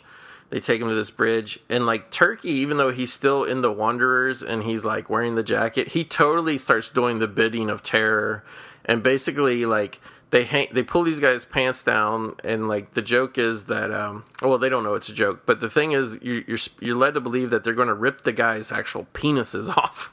Yeah, it's a very mean-spirited prank because it's pretty believable. Yeah, and so they basically have like these rocks and with these pieces of twine, and they make Turkey like crawl on the other side of like the railing there, and it's his job to I guess take out his friends' penises and type. So I thought this was interesting. As mean as the Baldies were, they weren't going to touch this guy's dongs. Yeah. So and I have to say, like, it was at that moment, because before then I was kind of like, oh, Turkey's so annoying, he's whatever, but he's like the lovable one of the group, the screw up that, you can't stand, he always gets on your nerves, whatever, but, he's still part of the gang. It was at this point where I started having a strong dislike for Turkey, because he willingly turned on his friends big time, and even he's like, oh, do I got to do this terror? And he's like, yeah, you got to do it if you want to join the Baldies, whatever. So, yeah, he ties the ropes around the guys' penises. They throw the rocks off the bridge. But it turns out, here's where the joke is the strings are actually... And I don't even know if these rocks, in all honesty, were really large enough to rip somebody's member off. But, basically the Baldies made the ropes long enough to where the rocks just hit and they didn't really tug on anything. The rope was too long. And, it's all in good fun. They all have a laugh. And, like, Joey and Richie are kind of sitting there having heart attacks. And they're like, oh, my God. But their hands are tied behind their back. So they're just kind of stuck naked in this park. You know what I mean? Yeah. And, we never really see the resolution of that. No, like, that's what you said. It's almost like little, like, scenes, vignettes. It just kind of jumps from one thing to the next. And we should talk about there's certain scenes I think we should definitely hit on, and I don't know if it matters if we go in order, but like this, the one really important scene I want to hit on for a couple reasons because it leads to the big centerpiece of the film. Is earlier in the film there's a moment in the classroom where like most of the Wanderers are in this one class with a bunch of other members of the African American gang in the school called the Dell Bombers. And man, we should talk about this teacher who teacher would not fly today. Well, yeah, he gets the class involved in activity. I guess he's trying to make a point about how we're all the same, right? But he goes about it in like the worst way possible in a room just like filled with like machismo and kind of like male anxiousness and everything and racist undercurrents. He asks everyone to start kind of calling out different racial slurs for all the ethnic groups in the classroom, and it goes about as well as you expect, and it eventually leads to a big confrontation between the Wanderers and the Dell Bombers. And that really becomes like the through line through the film because it's essentially the Wanderers are trying to find a way to kind of win this war against the Dell Bombers now and are kind of going to other gangs asking for their help. No one wants to help them. And that causes Richie to actually go to the father of his girlfriend, who we find out is kind of like a little like mid-level small-time mafia boss, right, who runs this bowling alley. And the mafia, his little gang, agrees to kind of help the Wanderers in this this brouhaha with the Dell Bombers. Yeah, I have to say, like, this movie throws you some curveballs sometimes, and like I was into this scene because when the teacher is like, okay, like because it's I don't know really what this means, but it's supposedly Brotherhood Week at the school, which is like some type of unity. So like the teacher is like, I'm going to write, he's like, hey, you black guys, you probably got some names for the Italian guys. Because first he does a roll call. How many people are in black? How many people are in Italian? Whatever. And it's pretty much 50-50, half black guys, half Italian guys. And like, he starts writing on the board all the racial slurs. Like, what are the racial slurs? And blah, blah. I thought that, I'm not going to lie, I thought this guy was going to go somewhere really profound with this. Yeah, like I was just wondering why you watch the scene and since it never goes anywhere, you're like, where was he going with this? Yeah. Like, what was his final point? Yeah, and like I totally thought it was going to go somewhere, and all it really does is start a race war for the most part. I mean, literally, it's just it's very weird, and I guess we should say the leader of the Del Bombers. I always blank on this guy's name. I always call him Leon, but it's not Leon. It's the other guy that was in V. Oh man, do you know the actor I'm talking about? Like, he's super recognizable. The leader of the Del Bombers, the tall, skinny guy. Is it Michael Wright? I think it might be, because I'm even like looking at the listing of the thing. Yeah, it's Michael Wright. Yeah. Michael Wright. He's in V. Yeah. Yeah, the principal, V. Oh, he's great in the principal, playing the villain too. Yeah, I love Michael Wright. I don't know. You know what? It never even occurred to me that that's that same guy. Yeah, he's like a real evil villain in the principal. Yeah. But yeah, so it's just pretty much like, and like that's like, you know, as far as like the actual gang stuff. Like, that's really, like, the whole crux of the movie is, like, they got this intense rivalry with the Del Bombers, and like you said, they're trying to get other gangs to come in, and nobody really wants to fight with the Del Bombers and stuff. It's kind of funny, though, because, like I said, the movie throws you some curveballs. The Del Bombers don't end up really being the true enemies of the movie. Like, at all. So we should talk about that, too, because both this storyline plays into the two scenes that are most reminiscent of the Warriors. So there's one where the guys are out just kind of driving around, and they end up getting lost, and they end up in the territory of an Irish American gang called the Ducky Boys. This is a gang that I know from like the research I've done on this was like definitely a very real gang that Richard Price was kind of aware of growing up and put into the book. And they are kind of the real scary villains of the film. And they actually, it's cinematically, it gets a little stylized here because when they end up in their territory, it's all like, the ground is covered in mist. It's like a very abandoned part of town and very scary. And then the Ducky Boys just suddenly like swarm their car and start attacking them. Perry's arm actually gets broken. They're kind of like the threat that is kind of hovering over this film. They end up having this like encounter with Turkey later, which I don't know if you want to spoil that or not, but and then we'll eventually, I'm sure we'll talk about the big centerpiece scene. But yeah, so like pretty much like this, even the first run in for the Ducky Boys, like I'm not going to criticize this, like call this out as a criticism of the movie, because I actually like these scenes, but whenever they run into the Ducky Boys, you're suddenly in a completely different movie. Yeah, it is true. It's interesting. Like I've wrestled with that myself. Like I said, I like the scenes. They are the only scenes that aren't very realistic, and I almost wonder if that's kind of the point, because I feel like Kaufman is too intelligent of a filmmaker to not realize that. And it's almost like when you get into those sequences, it almost like reaches this like mythic level, right? And I think that's kind of what he's aiming for. Well, also too with the horror movie music and the way they're constantly swarming, like kind of like, the first scene of them, and then when they come back later, the first scene or so, I was just kind of like, oh, like, why is this going so over the top in a movie that's pretty like reserved, But looking back on it, like once the movie wrapped up and I was thinking about the movie and all that, I was like, I kind of almost think it's almost meant to be more impressionistic in terms of the Wanderers really aren't a real gang. They're not tough. Where the Ducky Boys are like 100% legit. Because even the Baldies, even though they're way scary to the Wanderers, I don't know how tough the Baldies are compared to like the Ducky Boys, Well, no, you have to sell the Ducky Boys as being very scary, because for like the big, I guess we should just talk about it. We can come back to some of the other subplots, but where this all heads is, so what the mafia eventually does to kind of settle this feud between the Wanderers and the Del Bombers is sets up a football game with them. Right. And so during the football game, the Ducky Boys appear. So if anyone, like, this is the scene I think the Wanderers is most known for good reason. But during the game, suddenly members of the Ducky Boys just start kind of showing up and surrounding the field, and the game kind of just stops. And the Wanderers and the Del Bombers are kind of forced to create this kind of like alliance now to say like, we're about to get attacked by the Ducky Boys. And that's the point where some other gangs join in, including we see the Wongs, which is like the Asian gang. They come and join in, even though they'd earlier said they didn't want to be involved in this whole gang war. But this turns into this like gigantic brawl that's definitely like the action set piece of the film, and it's pretty awesome. I love this sequence. I've watched this sequence more than I've watched the movie. I go back and watch this scene a lot. Well, I really like the whole football game too, because like the Wanderers are there in like their shitty like homemade football outfits and shit, like wearing jeans and wearing jeans, and it's really great too, because like the Del Bombers come in, like first like they're like, oh, they're not going to show up, nobody's here, whatever.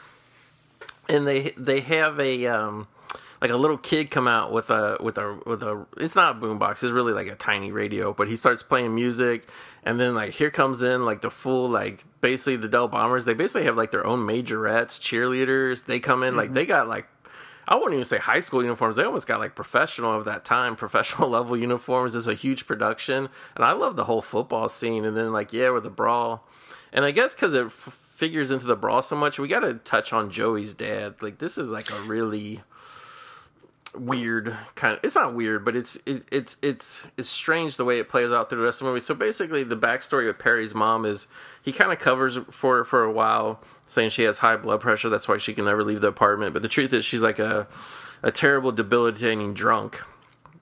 And Joey's dad is like this big bully guy. This guy is like huge. He's tall. I wasn't familiar with this actor, but like this guy could have been like a Charles Bronson, man. Like this guy is big, and he's older. I'd say he's probably mid to late 40s, but this guy is just built, man. I mean, not in like the steroid way that you see like Stallone and all these guys now, but just functional, like huge muscles, big barrel chest. Like this guy was fucking scary.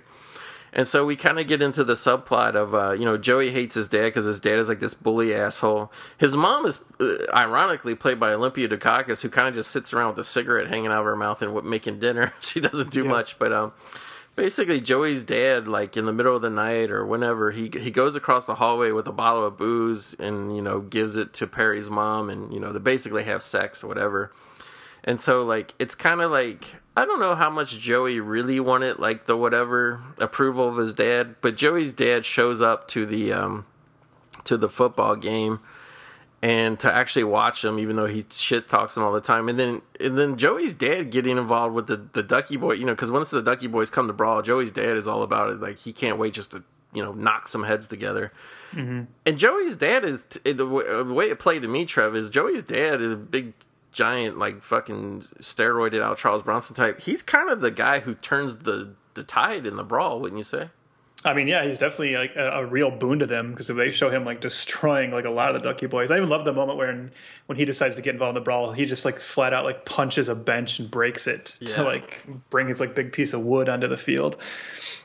And then there's like a weird scene too, towards it when the brawl ends and the Ducky Boys, like, I really like the guy who plays like the lead guy. It's not him, but he reminds me of that Justin Lewis guy who was in Prom Night 2, Mary Lou, like that little short stubby guy. But anyway, like there's a scene where like they're all clearing out, and Joey's dad is like stuck in some type of like roid rage flashback, like he's going crazy, and Joey like runs up to him like, yeah, we did it, we beat him, and he totally just like punches Joey in the gut and like drops him to the ground, and he's still going nuts and just basically like and like he totally doesn't even realize he laid his own son out. And like I thought this was going to have like a much more, I mean, it does affect the ending of the movie, but like it's just weird that moment happens and there's not like a whole lot of dramatic fallout. See, I read that a little differently. I read it like he definitely does know that he punched his own son. Like I always took it like that's him like taking out his frustration on this son that he's like embarrassed about, and like isn't as manly as he wished he was. Yeah. And it's not even like that Joey's that much of a wimp. He's just a short guy, you know what I mean? Yeah. Yeah. No, because Joey's actually, they show like Joey's like, the team is losing, but it's not like Joey's like not even, he's a decent player, and like he's got this gang, he's got a lot of friends. It's not like he's a complete loser or anything, like you said. No. It's just his dad has these like crazy expectations of him. Yeah. So there's basically, jumping back a little bit, there's kind of this subplot with the Richie plot. Yeah, Richie, he he's going with this girl Desi who he's having sex with, and she's kind of just like more of his world, Italian family, whatever. But he meets this girl. I don't know how do you explain elbow tit in this day and age. Yeah, I mean, so it's they have a game that they proudly call elbow tit, which is literally just waiting on corners and bumping into girls' chests with their elbows to then as they apologize, they kind of cop more of a feel. Yeah. So they do that, and one of the girls Richie does it to is turns out to be Karen Allen. I guess if I'm getting this right, Trev, this would be right, like after Animal House, but before Raiders of the Lost Ark? Yeah. Okay. Yeah, so Karen Allen, and then, like, for some reason, and this is, like, a little, like, maybe this is of the times and I just don't know or whatever, but he elbow tits Karen Allen, who, like, totally knows what he's doing, totally calls him out for it, But then like, I guess because he likes her, he thinks she's pretty or whatever, like, he starts hitting on her and asking her out, and she actually agrees. Well, kind of. So remember, like, this is where you get into like the problems that develop with him and Joey. Yeah. Like, because he's dating Desi, he does this like roundabout way of it where he tells this Nina girl that she should go out with Joey. And it's pretty clear what he's really doing, and I think she gets it too, you know. The only problem is Joey doesn't pick up on it. Joey like really thinks like, oh man, like my buddy's looking out for me, and this does make Joey seem kind of dumb, I guess. Yeah. But Joey believes that like, yeah, now I've got this girl that's like gonna go out with me because my buddy hooked us up. But as we see later, like a party, they all, the four of them, Desi, Richie, Joey, and Nina, go up to play strip poker. Yeah. And it's pretty clear that like Nina and Richie have eyes for each other. Again, Desi definitely picks up on it, gets very angry, but Joey's just kind of like, for whatever reason, right? He's just got his blinders on, and he's not really picking up on it. So basically what happens is Joey and Desi, which, am I saying that right? Is it Desi or Desby? I think it might be Desby. Oh, it is Desby, yeah. Yeah. Okay, Desby. Yeah. I thought this was funny because, like, the guys are obviously running a con on the two girls just to get them naked, because the girls don't even know how to play cards, really. So they're just like, it's like, oh, yeah, this beats that, and oh, you got to take your shirt off, blah, blah, blah. And I think Karen Allen is like, I think Desby is like legit getting fooled. And I think Karen Allen, like, she doesn't know what's going on with the cards, but I think she's willingly kind of playing into it. Yeah. And so eventually, because like Richie is just sitting there drooling over Karen Allen, like in front of his girlfriend the entire time. Eventually, Desby gets pissed and is like, oh, okay, enough of this. We're going back to the party. So she gets up and gets dressed, and everybody starts getting dressed or whatever. And like her and Joey go downstairs, but like Richie makes some excuse, oh, I'll be down in a minute. And like him and Karen Allen just like, you know, whatever, start hitting it off and going at it. And I'm just kind of like, how, like, I don't know, like, how stupid is Desby to leave that room? You know what I mean? Like, talk about a fatal flaw. But anyway, basically, yeah, what happens is Richie and Karen Allen go down to her car to, like, pretty much have sex, even though I don't think it quite gets to that level. It gets close. But meanwhile, the subplot of this is Turkey is with the Baldies, and he's like, hey, I know this Wanderers party, we can bust it up, we can beat them all up. So at this point, Turkey's totally, you know, complete traitor, and I guess his only attention or currency he has in the Baldies is like giving them information to fuck with the Wanderers. So he's like, yeah, we're gonna, like, you know, bust in this party and we're gonna beat everybody up. And like basically, like, the Baldies like drive this car over there. They send Turkey in first. He basically runs in there, you know, starts dropping, I believe he drops his gay slurs to the Wanderers. And, like, they chase him outside, and basically the Baldies take off. Again, another joke on, you know, Turkey, whatever. He's not even though he's dressed and everything like a member of the Baldies, he's really not. Mm-hmm. So basically, all that commotion while they're chasing Turkey, that's when everybody runs outside and sees Karen Allen and Richie. You know, and then, of course, Joey's mad because Richie took Karen Allen for himself, and also Desby's mad because their boyfriend's cheating. And, like, it feels like this is going to be, like, a big, like, you know, momentous, especially in the Richie-Desby relationship, but it kind of gets smoothed over later on. But the biggest thing that happens is Turkey just runs off, and he somehow runs, you know, he's running all night through the street, whatever, screaming for terror. I think he's, like, super drunk, too. They set up he's super drunk, so he's not, you know, he's not acting in his right mind. And he ends up in the territory of the Ducky Boys. And I thought this was strange, as he's like kind of drunk, howling and wallering on the steps of this old church. And there's like 200 Ducky Boys taking like midnight service in this church, isn't there, Trev? Mm-hmm. So the leader of the Ducky Boys, this little kind of short guy, this guy was menacing. I got to give him credit, whoever he was. He comes out and you know, he, like, they don't talk. They never talk. They never say anything. And he kind of, like, you know, walks up to Turkey, and Turkey's like, first he's a little scared, but then the guy's like smiling at him. And I thought this was really interesting. What do you make of this, Trev? It seems like Turkey, you know, is like, oh, you know, kind of like don't hurt me type of thing. And he starts telling him, you know, we can go in the park and we can do this. It's kind of like he's offering, like, I guess, sexual favors to this Ducky Boy to, like, you know. Yeah, I mean, we kind of know Turkey's character at this point, and he will do anything. Like, I kind of whenever I saw this, I thought he was just going to try and like join them now, right? Because it just feels like that's his whole thing, right? He'll do whatever it takes to get like in a group that will accept him and where he'll feel actually kind of protected. Yeah. And I almost think, or like almost was wondering, like I was trying to figure out how much should I read into this scene, because it's like, is he, because I mean, obviously the fact that the first thing that would come to his mind would be to offer that guy sex is like, is this, is he, I don't know, is he doing this to try and stay safe out of fear?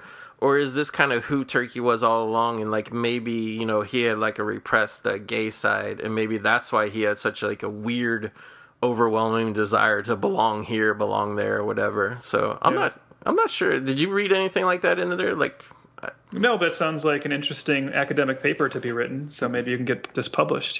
Your Turkey theory. Is Turkey gay or just a coward? And that's not that we're saying those are the same thing. No. There's a distinction there. Is he afraid to fight a guy, or does he really want to make love to a guy? We don't know. Yeah. So basically, this is where the Ducky Boys get really horror movie-like, and we get a great... And I would say the Ducky Boys scenes, like, if there was to be any sort of relationship between the Wanderers and the Warriors, like, I guess, though, the Ducky Boy scenes are the only thing that could come play anywhere in the Warriors' territory a little bit, but... Even that, they're minimal. So they basically, it's just like, these guys are like zombies. I mean, these scenes are really bizarre, the Ducky Boys, compared to the rest of the movie. Like, they just come out of nowhere. They come whatever. And, like, they really come and, like, chase him. He tries to crawl up, like, a railroad trestle type of thing. Or I guess a subway trestle, maybe. And, like, they're all banging on shit and doing shit. And he basically runs out of room to go. And he basically falls to his death. And then everybody just, like, disperses. It's like, whatever. So it's like... and then, like we said, because this movie's just like a collection of scenes, more vignette style, then we just cut to the, the Wanderers, their reaction kind of to what happened to Turkey or whatever. And then this is where, like this movie kind of, this turn of events kind of took me surprised. Even though I've seen this movie a couple times over the years, I always forget this was part of it. Then we come to the scene where basically a lot of people are walking around and they're catching the TVs and whatever. And this is where we find out that the JFK assassination took place. And like basically when you say the JFK assassination is the thing that gets Richie and Desby back together. Yeah, it's interesting. So we're leading to like the end, and I think like Richie's arc is fairly interesting here because what we find out, he like kind of. There's some on the nose stuff here, but it works pretty well with Richie realizing that like things are changing, right? And we'll talk about how on the nose that gets in a moment. Very on the nose. but yeah, like the because he sees Desby like after learning about the JFK thing, and they both kind of like embrace about it because everyone is very, very sad, right? This kind of brings him back to Desby, and then we actually discover that time when we saw them having sex at the beginning of the film, he got her pregnant. And this kind of means that because, they're this kind of like traditional, you don't want to find out that you got a mob boss's daughter pregnant, right? So he's definitely very worried about this. And the mob boss is not happy about it, but he kind of cools down a little bit and just accepts that like, that's fine, but now you are going to marry my daughter. So Richie has no choice at this point, right? He has to be with Desby. And not only that, but by marrying her, he's marrying into this family. And it sets Richie on a very different path than I think he was planning. And that's kind of like the bittersweet ending of this film for him, is that we learn that he's basically going to end up working, I can't remember, is he going to work at the bowling alley or at that restaurant? Well, he's already working at the restaurant. Yeah, but he's kind of like now he's being told like there's actually a nice little moment where the mob boss even gives him like the same kind of Hawaiian shirt that they all wear. Yeah. And it's very big. And he tells them like, you're going to grow into this because, now you're just going to be this like married guy like the rest of us. And my daughter's going to cook for you all the time. Yeah. You're going to get big and fat. Yeah. And Richie just realizes like, oh, this like cool, exciting life I thought I was going to lead is gone now. I'm about to get married. I'm getting sucked into this, this little like small little mob family. Yeah. And then we get the most on the nose moment, but I do really like it. I love it too. Yeah. He sees Nina walk by outside the restaurant, and he says like, "Oh, I'll be right back." He goes to follow her, and he never really quite catches up to her. She ends up going into a bar, and he walks up to it. And we should point out that at this point, like the entire soundtrack has been kind of this like classic rock of the era, right? All these like kind of 60s pop rock songs. And then he like looks into the window and sees that she's gone to see this new performer playing at this bar named Bob Dylan. Yep. And Bob Dylan is performing The Times They Are a Changin'. Yeah. And that's pretty on the nose, but Richie sees that and just accepts that, like, okay, I missed my shot with this girl. Never mind. And he kind of goes back to the restaurant and accepts his new fate. Yeah, I also took it too because he's watching her. You know, she goes in and she meets some friends there and sits down and starts watching Bob Dylan and whatever. And I think also too, him peeking in that window is, besides he missed his chance with that girl and it's just never going to happen, whatever. I think he also like we said, it's on the nose with The Times Are Changing. But I think that scene also kind of cements him into being, okay, I'm this type of guy. I'm stuck into this type of life. I'm stuck in this type of world of people. Yeah. And she's not in my world. Exactly. I don't belong on the other side of that glass. Whereas, like, you know, because it put a lot of strain, you know, when he got caught cheating with her, it put a lot of strain not just between him and Desby, obviously the relationship, but it also put a lot of strain between him and the Wanderers, it really seemed like, because he kind of deserted the group, and he only came to play in the football game in like the last minute. He kind of, once he saw they were losing and needed his help. But I have to say, like, I mean, like you said, it's on the nose, it's whatever. I mean, the wrap up to this movie between what Richie's going through, and then also we see Joey and Perry, they discover that, you know, well, actually Joey always knew, but I don't think Perry really did, but they're kind of like laying low at Perry's apartment, and Joey's dad comes over to bang the mom or whatever, who's not there at the time, and there's a big, you know, physical row, and pretty much Joey and Perry are you know, grab the car and they're on the run, they're escaping, you know, to go somewhere else, and you know, they go and they meet up you know, with Richie to say one good time. So, you know, say goodbye one last time. And then also Pee-wee kind of makes her way in there, and they kind of make peace with Pee-wee and stuff. So, like, the end of the movie is very much, you know, these two guys are going to just drive off into whatever to go discover their life somewhere. Richie is stuck in his path. I mean, even a supplementary character like Pee-wee has nowhere to go, because there was a scene earlier where the drunken Baldies got tricked into joining the Marines. So, like, it's very much everything. I mean, and it's like literally like they haven't even really graduated high school yet, but it's just that coming of age movie that ends on that note where everything's different now. You know, and it's an interesting ending because it's a very sad ending for Richie, kind of an ambivalent ending for Pee-wee, but a kind of an oddly hopeful ending for Joey and Perry. So everyone's like on different paths, right? There's no like one emotional tone at the end. And even like the Richie thing, I think you think about it like, because Joey is kind of sold as Richie's best friend for a bit, or the one he's the closest to, they sell it like it's very sad for him that Joey and Perry are leaving. But then he goes back in the restaurant and you realize, like we said, there's still like 80 other Wanderers for him to keep being friends with, you know, for a while. And he's got, you know, now he's got this like family he's marrying into. And Desby does actually seem like she will be a kind of loving wife. You know, she really does seem like she likes Richie, other than, you know, some of their little blow ups. Yeah. So I don't know. It's like, it's kind of that thing of just, when you're young, right, any kind of change in your life seems like devastating. Yeah. But it definitely is emotional for him in the moment. The one thing that I don't know about you, but every time I watch the movie, I really do wish that Joey and Perry let Pee-wee go with them. Like, it always kind of bums me out a little bit. Because there almost seems like and I think it's because they both were like the pipsqueaks of their respective groups, but there's like that little scene where like first Joey's like kind of chasing Pee-wee, and then she's screaming, "Get off me," whatever, and then he puts his arm around her and he's nice to her for a second. There's like almost like a kinship between Joey and Pee-wee, to where if they let Pee-wee jump in the car, like it really wouldn't seem that corny or forced. You know what I mean? No, yeah. But I mean, yeah, it's that thing of really like what we all go through. I think first when we graduate high school and we lose some friends, and then, you know, later also too, you graduate college, lose some friends, or just people go in the service or move away or just whatever happens. Like, I really love this movie like a lot. And, you know, there are times where it's like a little hokey, a little forced. Some dots don't connect as strongly as maybe they should have. But like, yeah, like as far as like this type of movie that is trying to be this period piece coming of age, you know, whatever little imperfections or whatever it has, like the characters are so memorable. Like, I really love it. I mean, a lot. And I kind of always have. I don't know quite when I first saw this, but I know I caught it on TV years ago, and then I think I rented a DVD or maybe caught it on TV again, like maybe 5 or 6 years ago. And like, this has kind of been like a running, I wouldn't say a joke, but a running thing between you and me, is Trev's always like, when are you going to get that Wonder, because the Blu-ray came out about 3 years ago, when are you going to get the Wonders? You always ask me, when are you going to get the Wonders? When are you gonna get...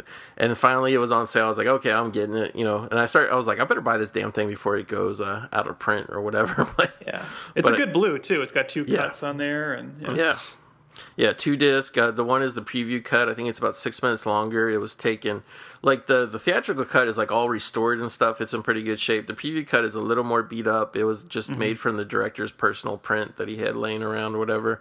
But yeah, it's great. I'm glad that there's a company out there that actually, takes these movies, because they actually rebooked it into some theaters when they did the restoration as well. Yeah, it's another film that's had resurgences here and there, and it's maintained a healthy cult following. I can't remember exactly when my first exposure to this one was either, but I know the way I found out about it was, are you familiar with Danny Perry's cult movies books?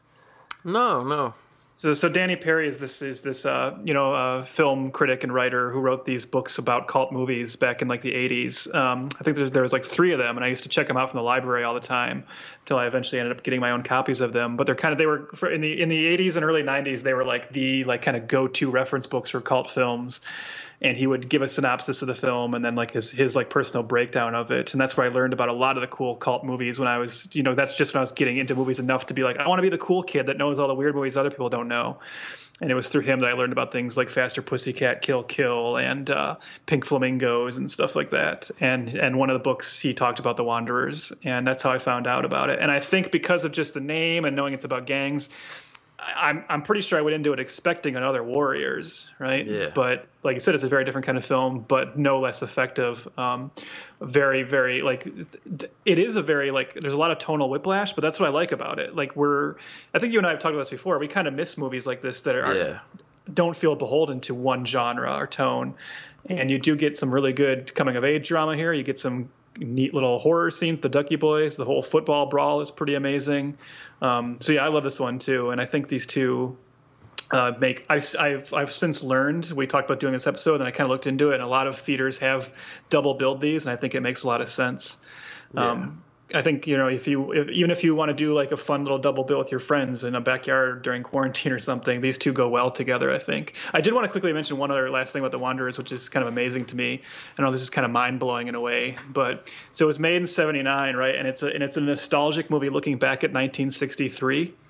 And this gets into one of my favorite topics of conversation about how much America how much change there was in America quickly before, and how that's really stagnated in recent time. Yeah. And I'll tell you what I mean by that. So in '79, you could already make a movie about '63 and have it be very this nostalgic look back at a different time. But by that timeline, if you made The Wanderers today in 2020, it would be about 2004. Right. Which is which there's nothing to really talk about. Yeah. I think the only movie, and I always say, nobody's nostalgic for a while ago or whatever, but the only movie I can think of on the top of my head that referenced and it did it way sooner than 79 to 63. But the only movie that I can think of that really put any references, and even then it was kind of tangential like that in recent times, was that Brad Pitt movie Killing Them Softly, which had a lot of look backs to 2008 and the uncertainty around the economy and the election and stuff. But other than that movie, there's not even though we're in 2020 going into 2021 around, there's really no movies around other than the ones that deal with the financial crisis specifically. There's really no movies around that reference what really happened in the early 2000s. A movie set in the early 60s made in 79, 80, right? Even it looks different than what that time is, right? But 2004 doesn't look that different than 2020. So if you ever want to get a nice little reminder of how much culture changed through the 60s and 70s, there you go, right? Those 2 decades. It's kind of known how the 60s is one of the most turbulent times in America. And this movie does sell the idea of how this is we're going into the Vietnam War and everything, because that's why the Baldies get kind of sucked up into that. But yeah, things changed a lot, and already by '79, people are remember, just a few years ago when things were completely different. Well, it was basic things like cars and clothes and stuff, but they had to, even with a movie like The Wanderers, they had to recreate the time, and it's aside, I'd say from like the recent, like maybe last 5-6 years, the recent like giant beards phenomenon of guys. Like other than that, like skinny jeans and like buzz cuts and like whatever, like the fashion has not changed a lot in the last 15 years. Hipsters have looked the same for 20 years. And, just really weird. So I guess if I were to compare these two films, and like I said before, I don't think they're really in the same genre at all, but I would say The Warriors are a great, kind of like, even though there is some great like little gems, like we said, that reveal character and story and emotion, it's a great, almost like a great movie to drink beer with your friends to. And and to me, and I think this is when I probably originally caught The Wanderers, was over the air broadcast, independent stations that just show random movies in the middle of the afternoon on the weekends. I'm 99% sure I originally caught this on a Sunday afternoon by myself on TV, and like I think The Wanderers is a great movie to kind of sit in a room by yourself and watch and think about and feel, and because I mean obviously I wasn't alive during that time period, but like we said, just the transformations and the transitions that the characters go through growing up, it's something anybody of any age can really relate to. Mm-hmm. Now here's the big question, Goat. We said we're gonna talk about this. The Wanderers versus the Warriors in an all-out brawl. Who wins? Okay, if you're going gang to gang, I think the Warriors would win. If you're talking about a one-on-one matchup, I think okay, you pick your best guy, I'll pick your best guy. Because, I mean, the majority of the Wanderers are not tough. I mean, there's a reason why they need reinforcements to take on the Dell Bombers, The only one that can really kick ass is Perry. So I say group to group, I think the Warriors are going to win. One-on-one, that's what I'm curious about, Trev. One-on-one, if I had to pick the strongest fighters of both sides, I'm actually going Ajax versus Perry, but I think Perry's going to win. Yeah, I have to agree. Same thing. Like the only problem with this is we don't really know how many warriors there are, because we only know about the 9 that are sent to this meeting. Right. And we don't really know an exact number of the Wanderers either, but we see that there's a lot of them. But I agree. I just think the Warriors seem tougher, right? I don't know that I would. The Wanderers are kind of constantly running from battle, right? Yeah. Like they are not rushing into combat or into conflict. And I don't think if the Wanderers had to make it from that park back to Coney Island, well, they wouldn't be going to Coney Island, but they wouldn't survive the night. But you're right that I think Perry individually could take a lot of the Wanderers. Yeah. A lot of the Warriors. I mean. Yeah. I think the only way in like a group battle that whatever, I think Swan is pretty tough. I mean, I think Swan, Ajax, and I mean, if we were going to say like Cleon, he's not dead, he's part of it. Like, even though we don't really see Cleon fight, either Cleon or Coach, I think 2 or 3 of those guys could team up and take Perry down. I think the first one to go down in the fight, honestly, I really don't even think it would be Joey, even though he's the smallest. You know who I think would go down in the fight first? I think it's that blonde guy that's like barely in the movie, and then the second half he kind of hangs around and he pukes in the party scene. That blonde guy that just kind of appears out of nowhere of the Wanderers. I think that guy would be the first one to go down in the fight. Now I'm going to pitch something for you, Goat. Do you want to join me in on this? And I'm calling copyright right now, so nobody listening can take this. Okay. I say we write an in-between movie called Once a Wanderer, Always a Warrior. And we reveal that, so you start the film. This takes place sometime in between the 2 movies. And Perry comes back to New York. Something bad has happened, and Joey, bit off more than he can chew back in California, shot his mouth somewhere and got killed, right? And Perry's coming back. And he comes back to New York that's now starting to be completely overrun by these gangs. The Ducky Boys, the Baldies, right? They've all kind of taken over. And the Wanderers are this like shell of their former selves. He comes back to try and re-galvanize them. But it's just not working. And at the end of the film, we actually see him, take the Wanderer's jacket and kind of like cut it up, dye it, and make the first Warriors vest. And we learn that this one gang became the other. I think we could make a lot of money with this idea. I think we could. I'll be honest. I thought you were going to go with a different pitch for that. I think that would work. I'm going to pitch you this, okay? Okay. So, this my version of the movie. This is just a small independent drama, okay? Okay. It picks up at the end of the Warriors. Swan and what's the female's name? Mercy. Mercy. Yeah. Swan and Mercy. Like you said, like they're contemplating leaving. You know, the gang scene is unfulfilling. You know, like finally all the information comes back to them. Cleon's dead, who's the co-founder of the Warriors. Fox is dead. Like it's really, you know, because they're older than the characters were in the Wanderer. So like they're at that point where it's like, okay, do we grow up and become real adults, or do we not? But at the same time, they still got their you know, the Warriors are like, we need to get payback for this and this. We need to set this right. They got other new skirmishes popping up. So it's really a existential conflict between, you know, does Swan pick the girl and have a new future with Mercy, or does he remain and, you know, take care of the remaining Warriors? So while this is going on, he stumbles into a pizzeria. You know, he sits down. He, you know, because keep in mind, you know, Warriors is like indeterminate whatever future. So it's like this is probably a good 20 years after the Wanderers happened. So here comes Richie out to serve him pizza and beer. And like, you know, Richie, he's overweight now. He's got 4 kids. He's really burdened by the whatever.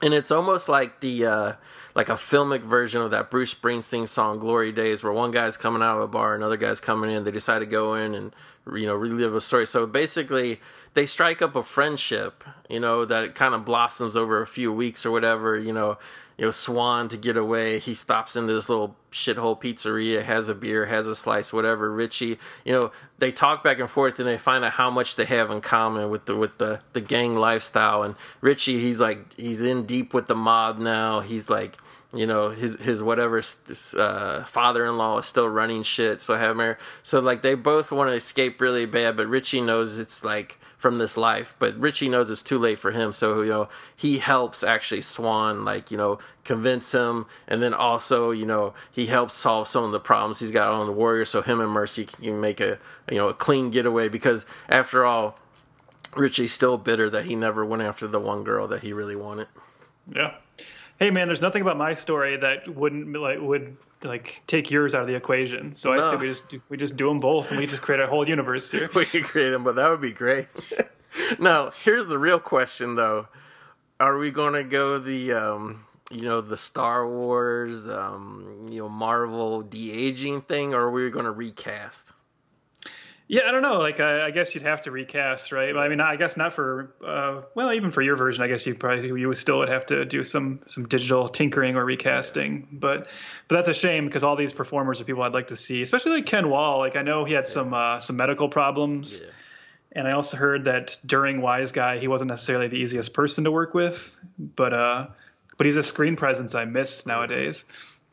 Yeah, I want to see the kind of tawdry behind the scenes whatever biopic movie with Ken Wall where he's like married to both of the Barbie twins at the same time. You remember that? Yeah. Didn't he break his back or something though during Wise Guy? And that's yeah. And it was the back thing, and then basically he had to medicate and then also self-medicate, and that kind of derailed his whatever.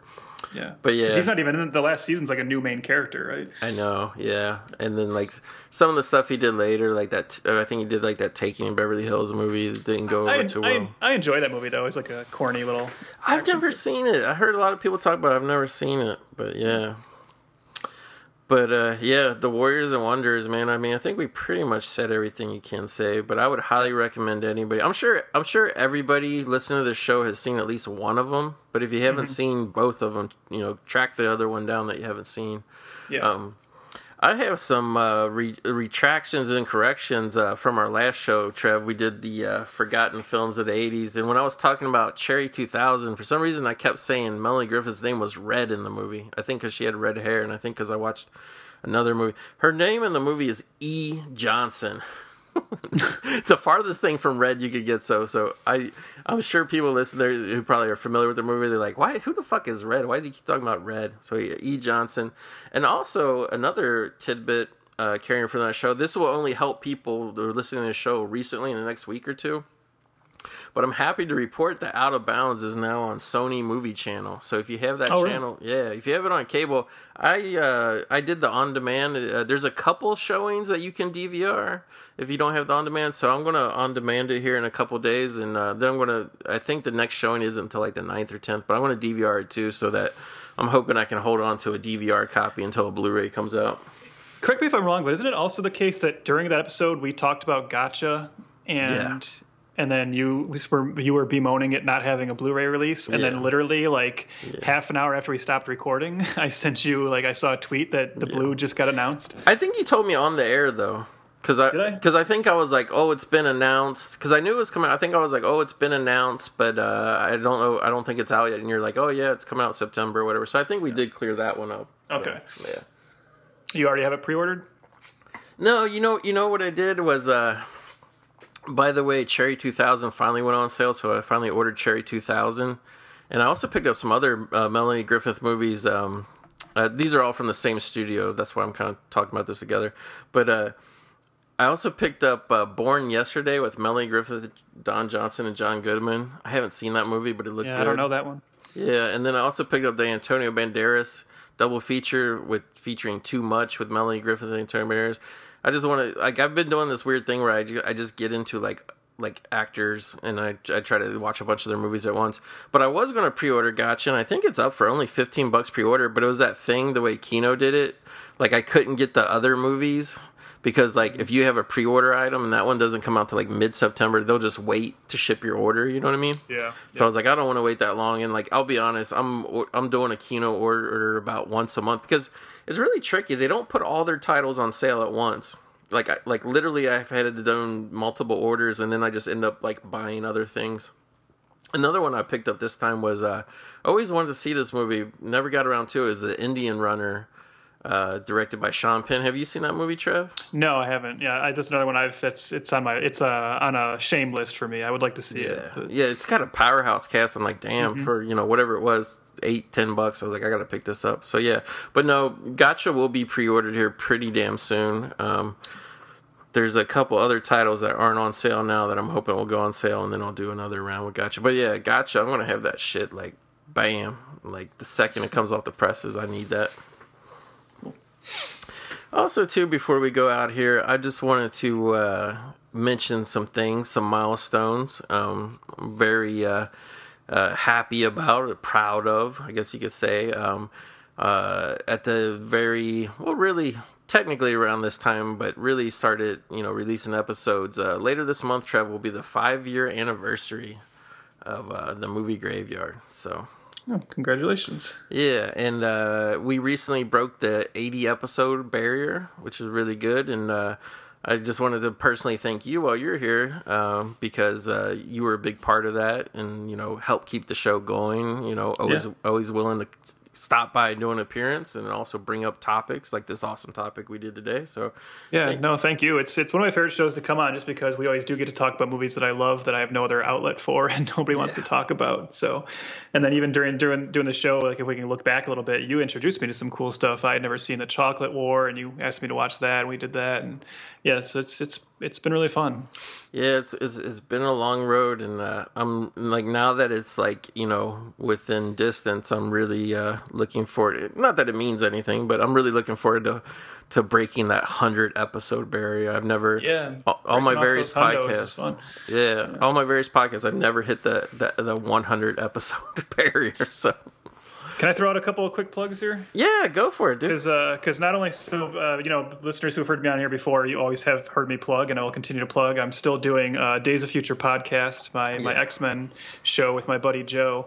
But very soon here, I'm actually starting up another podcast that I think also, Goat, you'll be interested in, and maybe there'll even be a place for you to appear on it at some point. But me and a friend of mine named Chris are soon to start up a podcast that we are planning to call Failure to Franchise. Which will be, every episode we will be looking at a Hollywood film that was meant to start a franchise and never got any sequels.